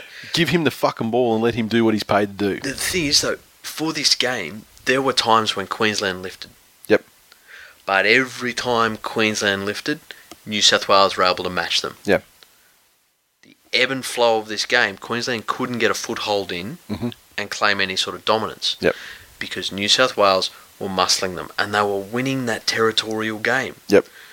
Previously, Queensland do it very fucking well. They roll, they kick, and then they defend like demons. Yep. And when they get to 20 metres out, they've got those deep backline plays that just seem to fucking make yardage at will, and some guy scores in the corner or, you know. But then even when, you know, after they've defended, they put that much pressure on New South Wales that they're always starting their sets first. It's 20 metres out. Yep. Then it's 30 metres out. Then they're hitting the ball at speed and halfway, you know. Exactly. And all of a sudden, you know, you'd have fucking Boyd or Slater starting tackle 1 on the 60. Yep, we're fucked. Yep. And it didn't happen last night. No. Because every time Queensland upped it, New South Wales could match them. And it's been said fucking in every media outlet and by the immortals of the game, they stopped fucking running straight. It was this, all of a sudden, and I don't know whether it was because Haynes scored early over on that side. But even, I mean, does Pearce not have the gravity in the side that, like, Pete's is just not going to give it to him if he calls for it? Of course he's not. Demand the fucking ball, mate. That's your job. And this is the thing. All I heard before game 1, this is Mitchell Pearce's team now. Yeah. Paul Gallen's not there to overshadow him. Robbie Farah's not there. Yeah, sorry, mate. It's fucking James Maloney's team. If he's the one that's getting all the ball. You know, in fucking so many instances this year, West Tigers, Mitchell Moses isn't there fucking missing tackles anymore. Who are you going to blame now? Yeah. A million other examples. Yep. Well, Gallen's gone. Farah's gone. Yep. How the fuck is this Mitchell Pearce's team? Yep. You know. Well, this is the thing. I don't want to slam on Mitchell Pearce too badly because I don't think he played badly. No, I just expect him. I don't think he played badly. I think that he has to take control of when the forwards aren't as dominant. Like in game 1, anyone can look like a genius because the forwards just fucking ran through them like Nazi tanks through fucking Poland. There was no fucking problems there. Game 2 though, where it evened up in the forwards more, and like guys like Fafita weren't fucking rolling through at will like they did in game 1. Then the halves have to step up and try and take a bit of control of the game, and he failed to do that. It wasn't that he did a ton of bad stuff. He failed to do his fucking job. But this is what I'm saying, and this is why I do want to fucking rail at Pearce. Yeah. Right? When he went off for his HIA in game 1, and fucking, what's his name? The impression was that we did look better. Yeah. But it was only for about 18, 20 minutes, and there was only that Jared Hayne try to show for it. And it's not that we look better. It's that there was no lack of direction. Cohesion, yeah. When fucking Cross-Eyed Joe went in there. Yep. And it was just, okay, well, he's there and he did his job. And it was a comment, you said about Pete's. Yep. You just didn't notice. He was invisible, didn't know he was there, yeah. And if that's all Mitchell Pearce did last night, that'd be fine. Yep. But it's this bullshit, I'll fucking crab sideways. Yeah. And then, as I'm being fucking tackled, throw a hospital to Jared Haynes. It goes over someone, it goes to his ankles or, whatever, yeah. It's for the best defence of one of the best teams of the history of the game, if the half's fucking running across field, okay. In a game where there's obviously way more latitude to things as well, so they're going to be able to come up quickly and shut shit off that's running sideways. Eventually, they'll just fucking crush it against the sideline and fuck you. And this thing, and even if you want to say, oh, they were defending a lead, they went to their shell, that's fine. But if you're defending a lead, you can still go one out and just fucking roll the forwards through them. Just Pete's pass it to a rampaging forward and just keep running it up the guts. And that's what you do. You but keep crabbing to the sideline is not corner. Yeah. You tackle your fucking ass off. If you're defending a lead, that means fucking defend it. Kick to the corners, put them in there, and chase and defend. Don't fucking strip it out, you fucking dickhead, Wade. I mean, sure, there's more latitude in Origin, but this game was clearly played under fucking Golden Point rules for the most part. I'm not going to the game. I'm not going to rest fault at all. It's obviously true that this game was refereed in a very different fashion. There was things on both sides. But the wrestle was certainly allowed to creep back in, and that's a big part of the reason why Queensland looked great. They got more of that Melbourne Storm wrestle back into, what they're so good at, and that was allowed to go. So, but I guess New South Wales didn't force it, because they stopped rolling forward and quick play the balls, and I'm not sure how much of that was that they stopped doing it versus that they weren't permitted to do it. But I think Queensland definitely defended better in the centre. Yeah, they definitely did. But they still got that roll in the first half, and they still got on top of them. And they did it quicker than they did in game one. So I don't fucking know. And again, do you see Andrew Johns after the game? Yeah, I agree. I agree with him. I love the way he fired up. Yeah, that's a dude that actually watched the game and knows what he's talking about and wants the best. He obviously wants them to win. And this is my point. You've got Laurie Daly. Mm-hmm. You've got however many fucking assistants he's got. Plus you have this cunt on the field that it's supposedly his team now. Yep. Boyd Cordner is a young captain. So this is a fucking valuable lesson for him. Yep. Get it in there. Mm-hmm. If there is an opportunity in that arena, you fucking take everything that is offered to you and use it. I don't understand that fucking this. It's not like they were sweeping the leg. There's no honour in this shit. Well, again, if he's going to fucking get, if we're talking about Thurston's arm, if Thurston's going to stand out there with one arm, then he's on the football field. He's fucking fair game. If he's on the football field, he's fucking fair game. Not saying illegally fucking chicken wing him and try and take it out even further. Yeah. Just fucking run. All you got to do is run at the guy, force him to make tackles, force the guys on either side of him to come in and help him make the tackles. The space will appear. Exactly. And that's where, you've got so many fucking options you can try there. You can run Fifi at him. Mm-hmm. You can run. Frizzle was out there for a while until Graham came on. That's it. You can run Frizzle at him. Yep. Then you can throw somebody a little bit more mobile like Jakey or Boyd Cordner at him. Imagine, because Boyd Cordner spent all his time pretty much over on the other. I mean, and he was great. Good thing is, I like how much Cordner was hurting after that game. Yeah. Yep. I agree. So, on to game 3. Yep. And fucked them up last time up there. Up here. Up there. We're not in the same fucking town. But... And he's actually down from where we are. Yeah. So we fucked them up last time at that venue, remorselessly, brutally. And so far we're looking like no Boyd. I'm not going to say that that's a gigantic influence either way, because Slater obviously stepped into the fullback role and was fantastic. But Thurston, he's a big fucking question mark over the whole thing. He won't play this weekend. But when's he going to be? Is he going to be right? When's he going to be right?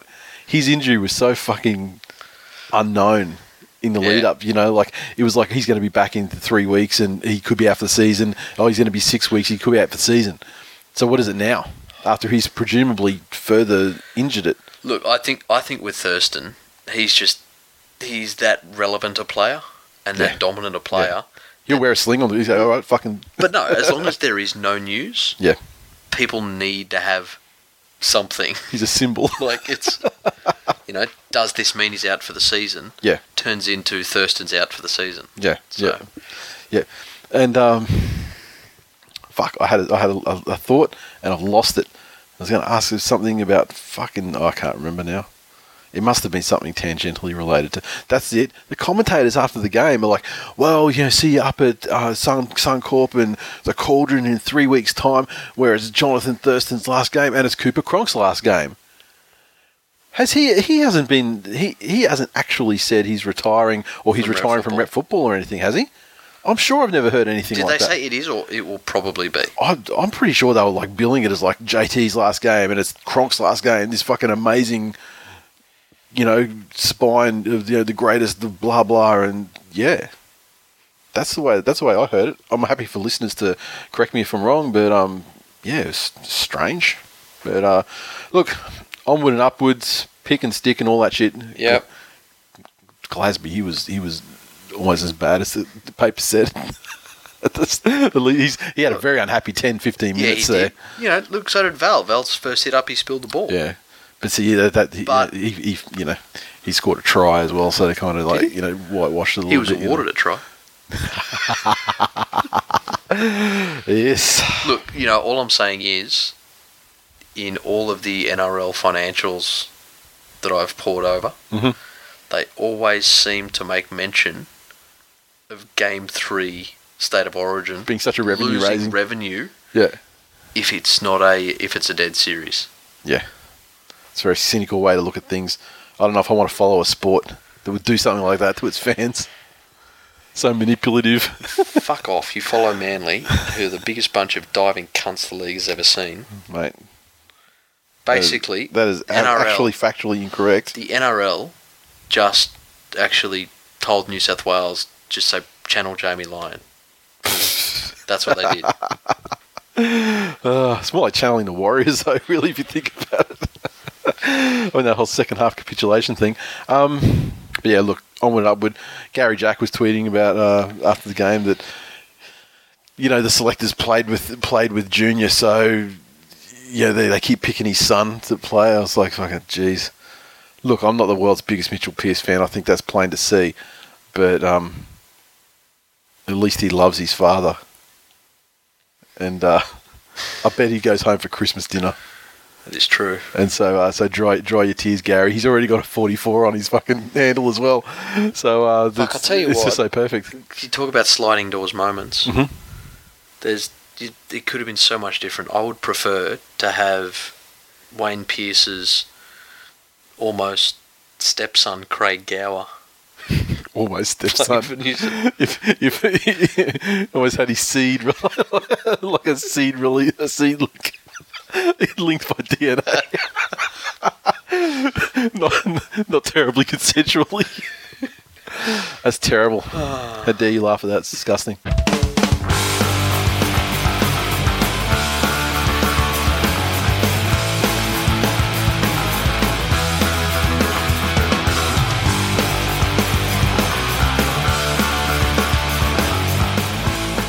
Okay, joining us again, and this week from, what is it? Probably about, 10:30 in the morning? It's 9:41 a.m. 9:40 a.m. 9:40, okay, in New York City. For us, Nat, we have Nat Sinclair. How is the trip Yeah, it's going? really good. It's been really good. We went to LA, and now we're in New York, so yep. It's really lovely. I like it a lot. And and you weren't forced to actually watch.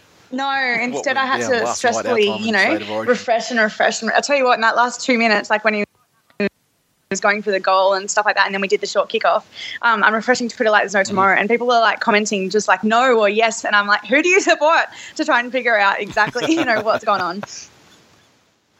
Yeah. Now, I've got a couple of questions for you this week, and a good legal one. It's almost the perfect question to have you answer or give some thoughts on. But first, we've got some easy ones from Bethany. Asks, what got you into dance originally? I think I was dancing since I was like 3, so I couldn't even tell you. Probably my parents, I guess. When you're younger, like the girls will do dancing and the boys will do soccer or footy or whatever. So I think, I did dancing when I was younger, and then I liked it, so I kept going, and I was dancing until I started cheerleading, so until I was 18. That's probably what got it. I guess just generally my parents got me into it. Okay, There you go. Another one. I mean, I'm not sure how much you've heard about the game, the injury toll coming out of this Origin game. I've seen a lot today. I'm happy with Thurston for the weekend. Yeah, so if Thurston's not there for if Thurston's not there for Game 3, and Darius Boyd is definitely out for Game 3 because he's having surgery on a broken thumb. Mad Dog _ no space asks, who do Queensland replace Boyd and Thurston with? If both are out, it's hard, isn't it? Like you I know part of you. I mean, obviously Boyd is replaced, but I mean, like Slater played fantastically well. Oh, amazing! So which was so Boyd good as a fullback position is not a necessary replacement, so they can actually look to They probably will look to like put O'Neill back or something, but he's crap, so he shouldn't be there. I hope maybe they'll do a reshuffle and get Oates back in. I don't know, and like put him back on. I don't know what they could do there, because I don't think Oates was that bad. I know he plays on the wing, but I didn't think he was that bad in game one.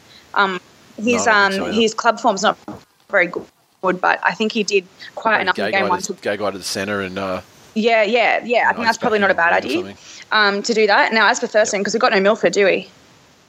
Is he injured still? Doesn't look like it. So he's got that shoulder thing. He's out. He should be out for game 3. I don't even know. What do you do there, Michael Morgan? Going there, like that's the only option really that I can think of. Yeah, because we know they're not going to go back and try and get DCE in there and. Oh no, they wouldn't go there. I wouldn't. I don't think DCE is squad, but I think anyway. I think he's good at club form sometimes. He'd basically. DCE would help Queensland win another 10 in a row, but they've stamped his card for some reason. Yeah. And so then, therefore, they will suffer the consequences of their brutal slight against the little monster. Got the Egg Council Creeper, whose handle I promised not to use because it's just he gets more underscores in it every week. It's ridiculous. Should we ever introduce a Victorian team into State of Origin? No, it's just complicated, isn't it? You'd have to increase the games. Like it's just you can't do that. Besides, the whole Queensland will be dismantled if there's a Victorian team. And who's even qualifies for Victoria? Well, it's very true. Like it's AFL down there. It's AFL down there. So like, the way Mahe Fanua is not even playing anymore. I mean, he's the one that comes to mind. Yeah. Like the only no. One. So yeah, they couldn't even field a team for Origin under the strict rules. Nah. Yeah. Maybe in 20 years or something. Mm-hmm. But, they might get a generation through. But, yeah, I don't even think they could field a side. Who else have we got here? Mario Siegs said, do you hate AFL or your most hated NRL team more? I don't really hate AFL. So I guess the first question is, do you hate AFL? And I don't really hate an NRL team either. Like, I'm not... I don't know, I'm not big on that. There's no teams that I really like. I don't really love the Sharks and stuff because... Yeah. I don't know, just carry on. But I don't hate them by any means. Do you know what I mean? So yeah. I don't mind AFL though. Like I've watched a few games. It's okay. Like it's nothing. I wouldn't volunteer to go out and watch it. But I guess the answer to that question probably would be I'd probably prefer to watch my most hated NRL team over the AFL. But like I definitely don't hate either. Yep. Okay. At Cavernous Hope said, what's your closing argument defending New South Wales' performance last night to a jury? Oh, look, Are you asking for leniency or life? I only watched the highlights, so I don't know if I'm the best person to comment on New South Wales' performance, but I think, the main thing that they did wrong was that they didn't play... They played to protect their lead rather than to increase it. And that's something that we see happen so often with these teams that are inexperienced. If they're in a tight game, they forget about attacking and they put all their effort into defence. They put all their effort into trying to be safe or the hero plays and things like that. And they tire themselves out. And that's why things like their last try was a poor read. It wasn't like that last try was the most astonishing thing I've ever seen in my life. It was just a poor read. So that wouldn't have happened if they had maybe just focused on actually playing the game as if it was the first 10 minutes rather than, to close out winning the series. So they shot themselves in the foot there. Yeah, and even if you want to be conservative, I mean, you can still do the things that work, like one out to these big forwards running through the middle, like you can still do that. And that's safe. And it's exactly. So it's they lose their heads a bit. Yeah, it is. Now the final thing I want to talk to you about is we spoke about earlier in the show, talking about this case that's going on at the moment with James McManus, formerly of the Knights, who's suing the club because he now has a permanent brain injury, it seems. But his claim is, and we spoke about this a little bit before we started recording, and you hadn't heard about it, but the gist of it is that he claims that Newcastle should have forced him into retirement in 2013. They failed to do so, which resulted in him suffering, I think, a further 10 concussions and a permanent brain injury. So this is the first Australian sportsman to launch legal action against a sporting club. And so I guess, it's going to, there's precedents that are going to be set based on the result, the outcome of this case. And lots of other claims should be, would probably be waiting in the wings if they, so what, as the foremost legal mind. Yeah, well, look, on this you show, look at, the only person that comes to mind for me is Liam Fulton. Hamilton, and no one had to tell him to retire. He retired, like his doctors recommended it, but no one forced him to retire, and he did it on his own bat. So if I was acting for, the club themselves, I'd use that as a prime example and say, we can't be the judge of this sort of thing. You'd also have to look at and see if there was any actual proper medical evidence that he was in danger of being, more susceptible to concussions at that stage when he thinks he should have. That he should have been told to retire. But at the end of the day, I'd probably think he would have said no at that stage if they had suggested that. That's the other thing. I mean, say I tell a player to retire. Say this goes through, I tell a player to retire, and they're like, they want to sue me for restraining their ability to. Exactly, and does he suggest that he was to retire without being paid the rest of his contract? Probably not. And as a club, they're a business at the end of the day, and you can't be going around just letting players go and paying them out when they're not giving it, providing a service to your team. Now, obviously, having a brain injury is a lot more important at the end of the day, but you've got to think about it. No one could have foreseen that. I don't think that's very in that stage, it's very hard to foresee that somebody's going to have a serious injury. 10 concussions in that amount of time. I mean, why is it the club's fault that he got tackled badly 10 times? Do you know what I mean? It's just quite unlucky. Their take on it is to say that since at least 2001, the defendant, being the Newcastle Knights, knew or ought to have known that requiring a player who suffered concussive sequential head injuries to continue playing in accordance with his employment contract, whereby he would be exposed to the cumulative effect of further concussive injuries, foreseeably could produce permanent brain damage in the form of traumatic brain injury. They're correct, but forcing him to continue to play, that's a bit... I don't know about that. Do you know what I mean? I don't know if there was... Yeah, and you would have to think that the Knights the medical department would be reasonably thorough enough to say, okay, this is the basis of the medical information we have at the moment regarding brain injury, and when players can play after concussions, this is the symptoms that he's presenting with, and he satisfies the criteria of the current medical knowledge that he's okay. Yeah, exactly. And I don't think if he was. If something was really wrong, I don't think he would have played. They're too smart for that. Even in 2013, they were in tune to this sort of thing. Liam Fulton, that's all I need to say. Do you know what I mean? He figured it out. The club, I don't know what happened there, but he didn't play anymore when it was too dangerous for him to do so. So, I don't know. Yeah, and I think if this went through for McManus, though, I think Liam Fulton would be the next one to line up. That'd be rough from him if he did that. Because he did retire, but I still feel he went late too, you know what I mean? Oh, because everyone could see. Yeah, but Nigel Plum, he look, there we go. That perfect one. He retired immediately because he was talking to his wife and he wasn't remembering things anymore. So then that weekend, that was his last game. And it was his 150th and last, and that was a decision he made on his own, and that's nothing to do with anybody else. And that's that was a smart thing for him to do. Now, if James McManus is claiming that there was a similar thing happening to him, why didn't he take it upon himself? I don't think Newcastle was saying, here, we must feed you $300K a year to keep playing for us. I just don't think that was happening. Yeah. If he had won a premiership in this time, would he be saying the same thing? There's all these different little things you've got to take into account. So it'll be interesting to see how it does go, though. Yeah, hypothetically, Nigel Plum, he's retired when he's realised, shit, this exactly. But then does McManus wins? Say he wins, does he then turn around and go, well, Penrith didn't retire me before I got to that point? I will sue them. See, that's the thing. They've got to be careful here because otherwise they're going to open the biggest can of worms. So we'll just have to see what happens. Yeah. Yep.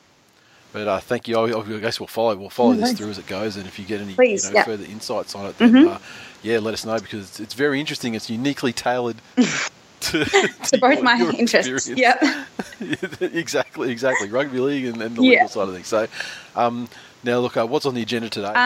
We are going to go and do Central Park, and then probably go to a Yankees game tonight, or go see a show or something like that. So that's what we're doing today. Tremendous. Yeah. Fantastic. Well, enjoy yourself, and thank you very much for taking some time out of your holiday. No worries. Thank you very much.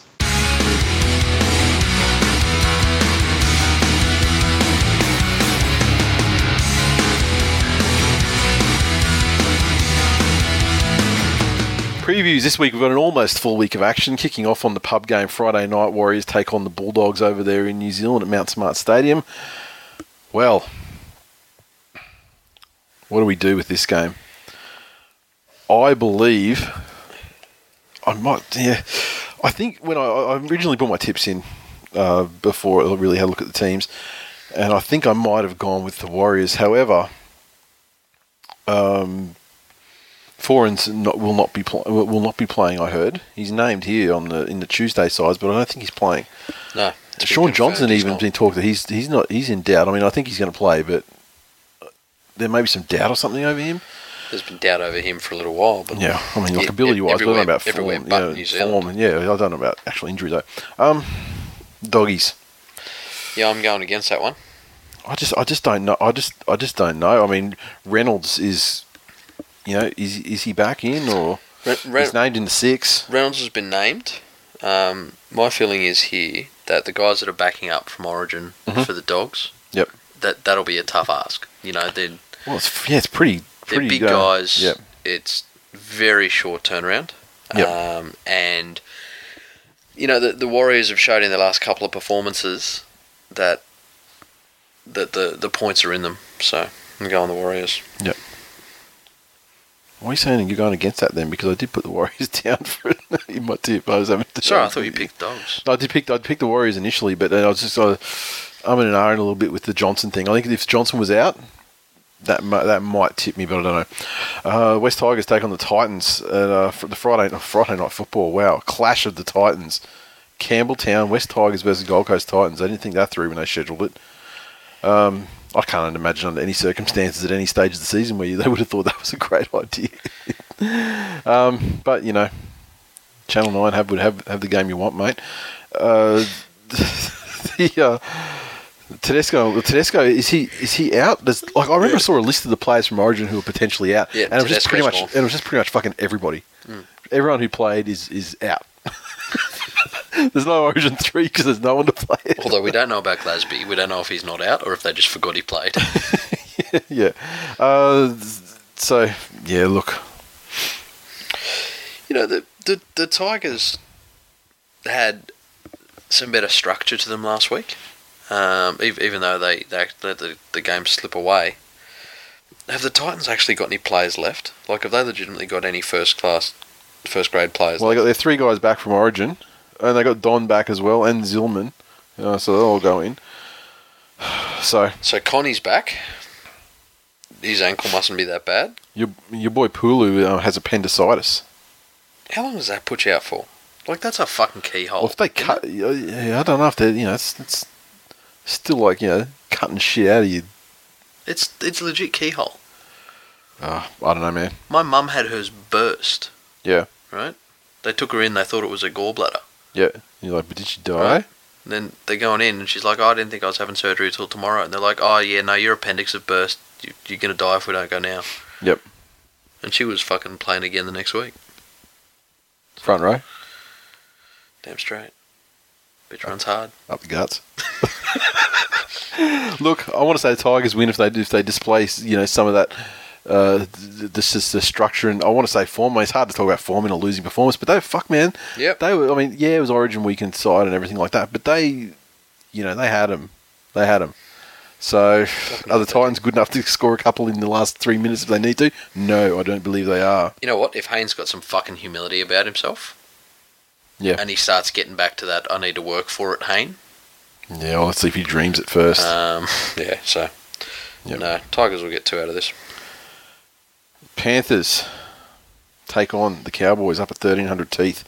So, Thurston, is he confirmed out? He's certainly out, right? Yeah. Tamari Martin will be playing.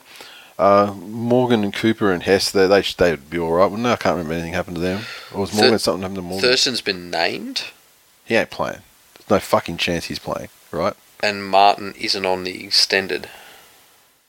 He's in 23 on that squad list that they show. Oh, he's on 23, is he? Yeah. So look, Thurston's not going to play the 3 days after fucking he's hanging arm like a dead bit of meat down his side. No. So with that in mind, I think the Panthers got a very good chance. They have an unchanged side since last time they went around. Yep. Which is 2 weeks ago at that point. Tell you what though, there's been a lot of rumours out there. Yeah. It can be very interesting to see if there's any fucking head highs on old TMM. Well, it's a very unique situation to have the head-to-head matchup so soon. Yes. So soon after. Yep. So, yeah, look, I think if they can control the football and limit their stupid errors, then Penrith will have this one. Yep.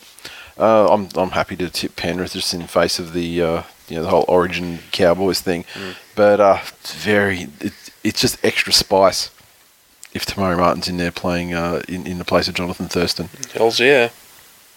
Raiders take on the Broncos. Canberra in Canberra. The Canberra in Canberra, literally at the right time. This is is it the first game? Close to the first game where Canberra in Canberra is properly in effect. Broncos are playing on Friday. Yep, very unusual for them to be playing in day. I mean, it's 5:30 Canberra in Canberra, so it is going to be night time by then. Yeah. But what's that fucking movie in the Arctic with the vampires? 30 Days of Night. Yeah. Yeah. This is like 4:30 at night. Fuck.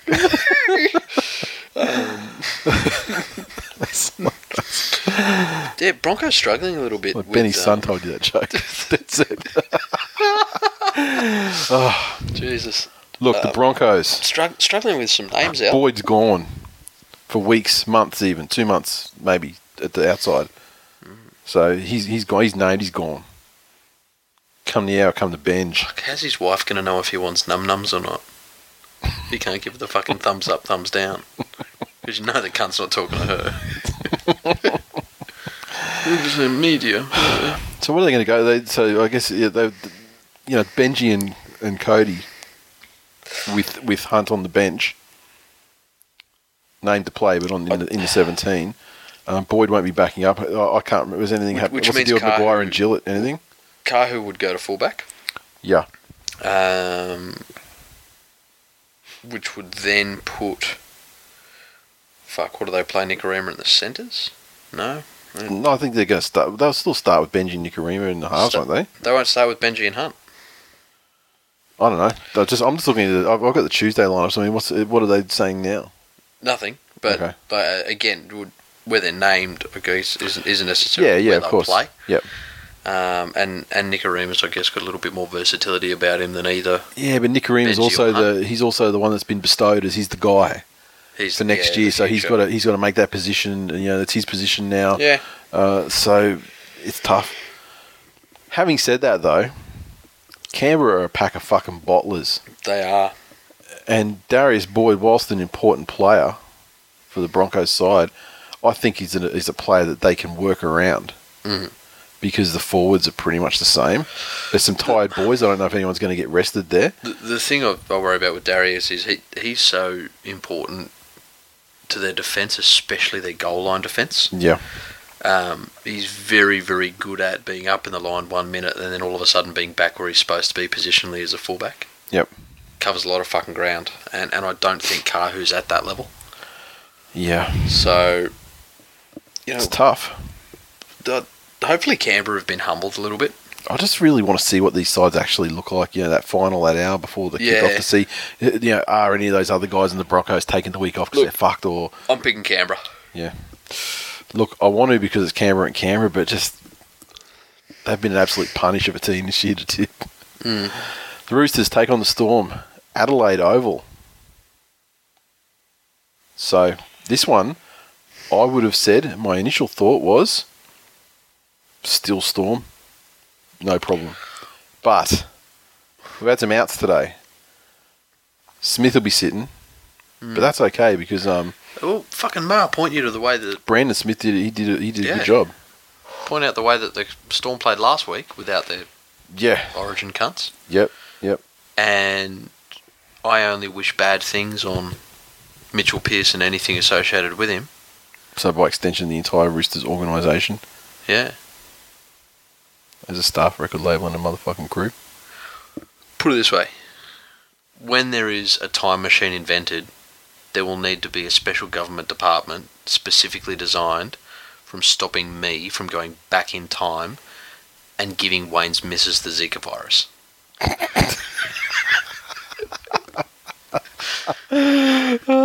Or at the very least, throw some kitty litter in her face as she has toxoplasmosis or something. And look, who's to say that what we're seeing now is not just the result of me failing my first attempt 40 years from now. But doing damage, but just not succeeding completely. God damn you, you've cursed us for a generation. Storm. Some alternate timeline. Fucking Pierce is an immortal. Yeah, the one where you didn't fucking meddle with the strands of time. The Dragons take on the Knights. Look, for the Dragons to bounce back from what would no doubt have been a very disappointing loss, I think the Newcastle Knights are ideal. They've been that team for a couple this year, haven't they? The poor Knights. Yeah. And it's unfortunate for poor Knights. What's the deal with Dugan? Is he going to play? Probably not. Surely not. I mean, there's so many people out. Surely he's one of them. I mean, I can't imagine him being the last man standing after a game of Origin football. Unless he's done his play to whistle ratio calculations. Yep.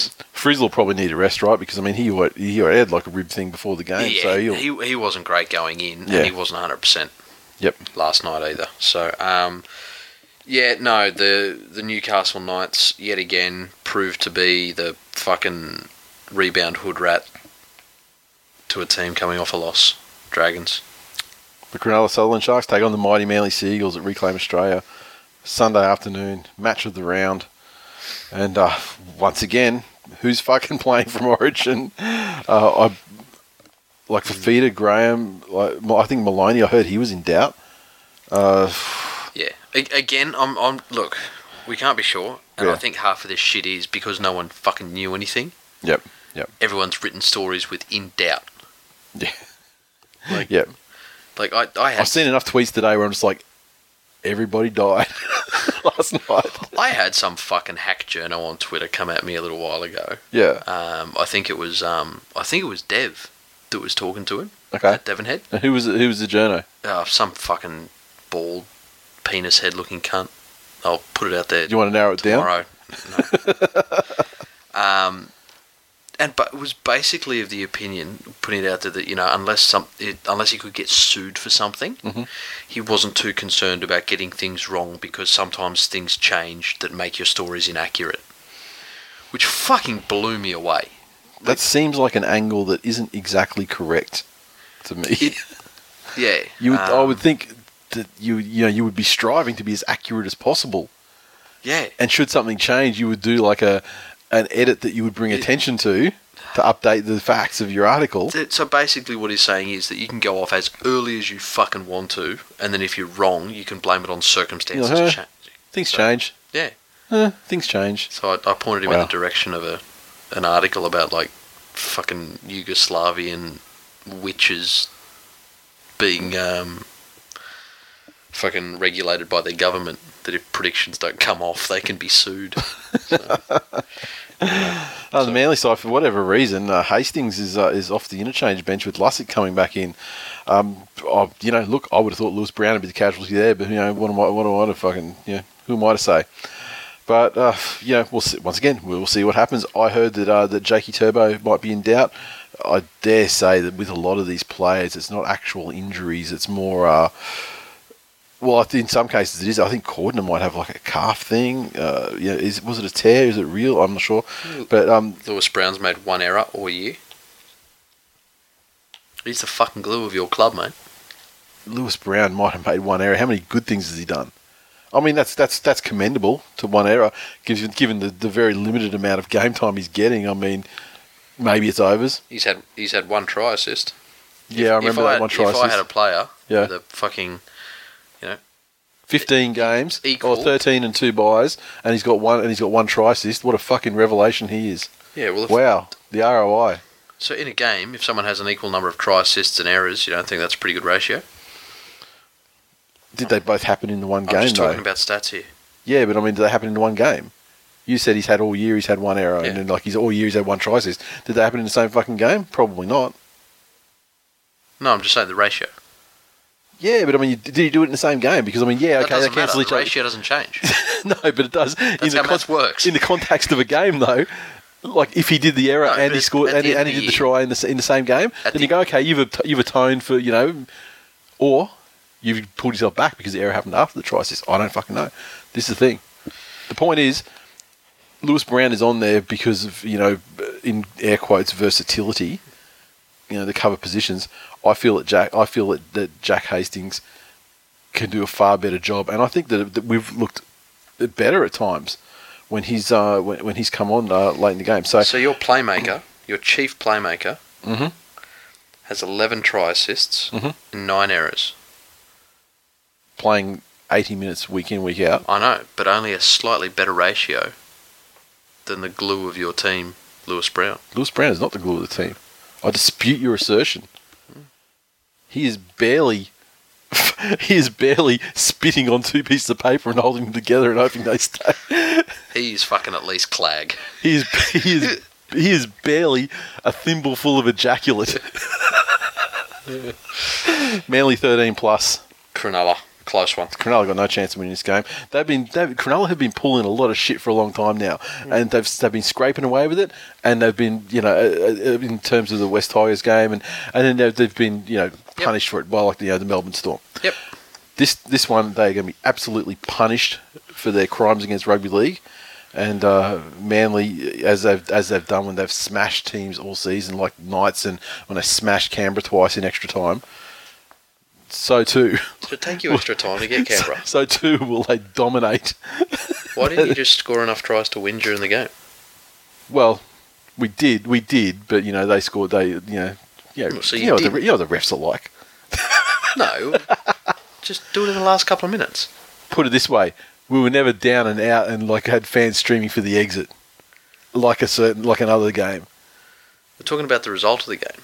Yeah, no, I'm just saying. There was never any time when they were in the game, and they certainly weren't up 8 points with 3 minutes to go or anything like that. That's all I'm saying. Okay. So, basically, we smashed them, dominated them twice, and let them come back. You barely scraped past them with a last second try once.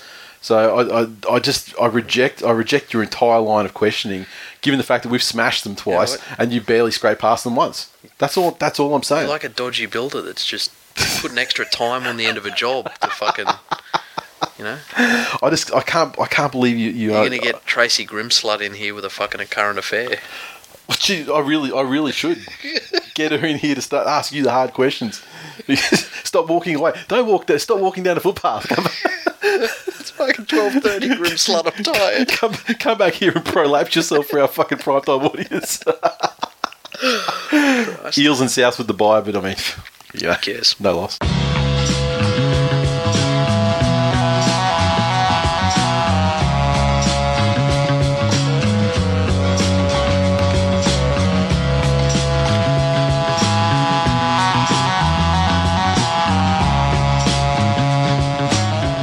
That's full time for episode 260. Thanks for listening, everybody, and I apologise for the lateness. These Origin ones will be like that, but otherwise, usual time. We're on Facebook as well. So I was on Twitter, at TWI League, if you didn't already know. Facebook.com/This Week in League as well. iTunes, got a review this week. It's a very long one from a long-time listener. Gronk Central, 5 stars from GCU Fan 101. I have no idea what that refers to, because I know who left this review, because he apologised that I was drunk. Don't read it. No, I'm going to. Fantastic. Listener since episode 1. Yes, episode 1, way back when Nate was the artist formerly known as Nathan. I've listened to Dads and Valenti's come and go. The Valenti's are still there. Stadiums evolve into Hope Solo Coliseum, 1300T, Reclaim Australia, and the Pillow Fortress. I loved listening to Real Dad, and I thought he'd be part of the family forever, but then he walked out on us. I haven't quite forgiven him, and then Stepdad stepped in very quickly and has done his very best to fill this divin void in our lives, and done it well. Tune in if you want to listen to Shades of Dust, which is my former band, gone well before their time. Sandwiched between these two Gronks rambling and self-lathering about New South Wales, Manly and Penrith. And seriously, a compelling listen for those interested in rugby league, and a good laugh, 5 stars. Fantastic. Thanks, Big Andy. Now, Supercoach. Lucky Punks have taken the lead over NZ_Magpie 54. Ebenezer Rascals, the Wendells, Dingbats, Lamb of God, Junior Mints, Seaweed Steelers, Grey Ghosts. Grey Ghosts, are they new? A new entry? And Sesame Timbers. Tipping. Terry G has taken the lead. 79 points. 1 point over Am I Winning, who, no, you're not, on 78. And Macca also on 78. Kylie, TBI Dragons, One-Eyed Tiger, E_Rascals, Matthew Bralla on 77. And then we got 9th, Heavy Nova, and Paraman 1973 on the same 76 points. In 10th, I'm up to 40th, about 3 points out of the top 10 now. Sensational. Fucking the charge is coming. It's great. The charge is coming. Fucking prepare yourselves. For that Ewok meme in there. Prepare your anuses. 'Cause here I come. Tell you what though, on that, speaking of memes, I've noticed you've still got the Tommy Turbo special prostate exam card. Man, that fucking card is going to be worth something someday, because that is like, I'd treat it like an error card or something. That's like... It is. It's just absolutely the best fucking thing ever. Do you know what though? What? You know how Tommy and Jake don't really look alike? Yeah. I think I've found Tommy's real dad. Who's that? He looks like the guy that's in the front row when The Undertaker lost in WrestleMania. That black dude in the front row with like this, wearing the Daniel Bryan shirt, and he's just like like that, like Total Recall eyes, like those fucking goldfish with the big buggly eyes. It's a tremendous fucking card, and it's just one of those magical things, you know, like that. You're just like, I can't believe this exists. So I'm just gonna cherish the fact it does and celebrate its existence. Nice. And yeah, that's it. Fantastic. That's all I've got time for, bitches. Start getting ready for Origin 3. Yes. I have to get some tickets for that shit. Fuck yeah. You know, it's Tool Nation Queensland. I had a feeling, I thought that we'd be able to buy tickets off Queenslanders, but it didn't quite pan out that way. So I have to actually fight for them now, because there's no doubt it's going to be. We'll find a way to sell it out this time, I'm sure. You know what? Fucking even if we don't go, we'll host something somewhere. Yeah, fuck yeah. Done. So, sounds good. Look forward to it. Tool Nation Queensland and Sydney. Mm-hmm. There's already a couple of you coming up for Game 3. Yep. See you there. Get your travel boots on. Do it.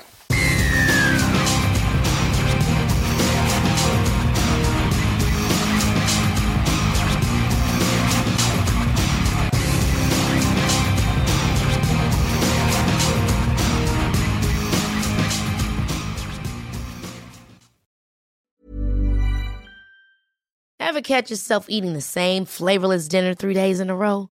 Dreaming of something better? Well, HelloFresh is your guilt-free dream come true, baby. It's me, Keke Palmer. Let's wake up those taste buds with hot, juicy pecan-crusted chicken or garlic butter shrimp scampi. Hello Fresh.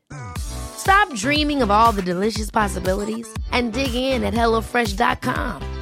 Let's get this dinner party started.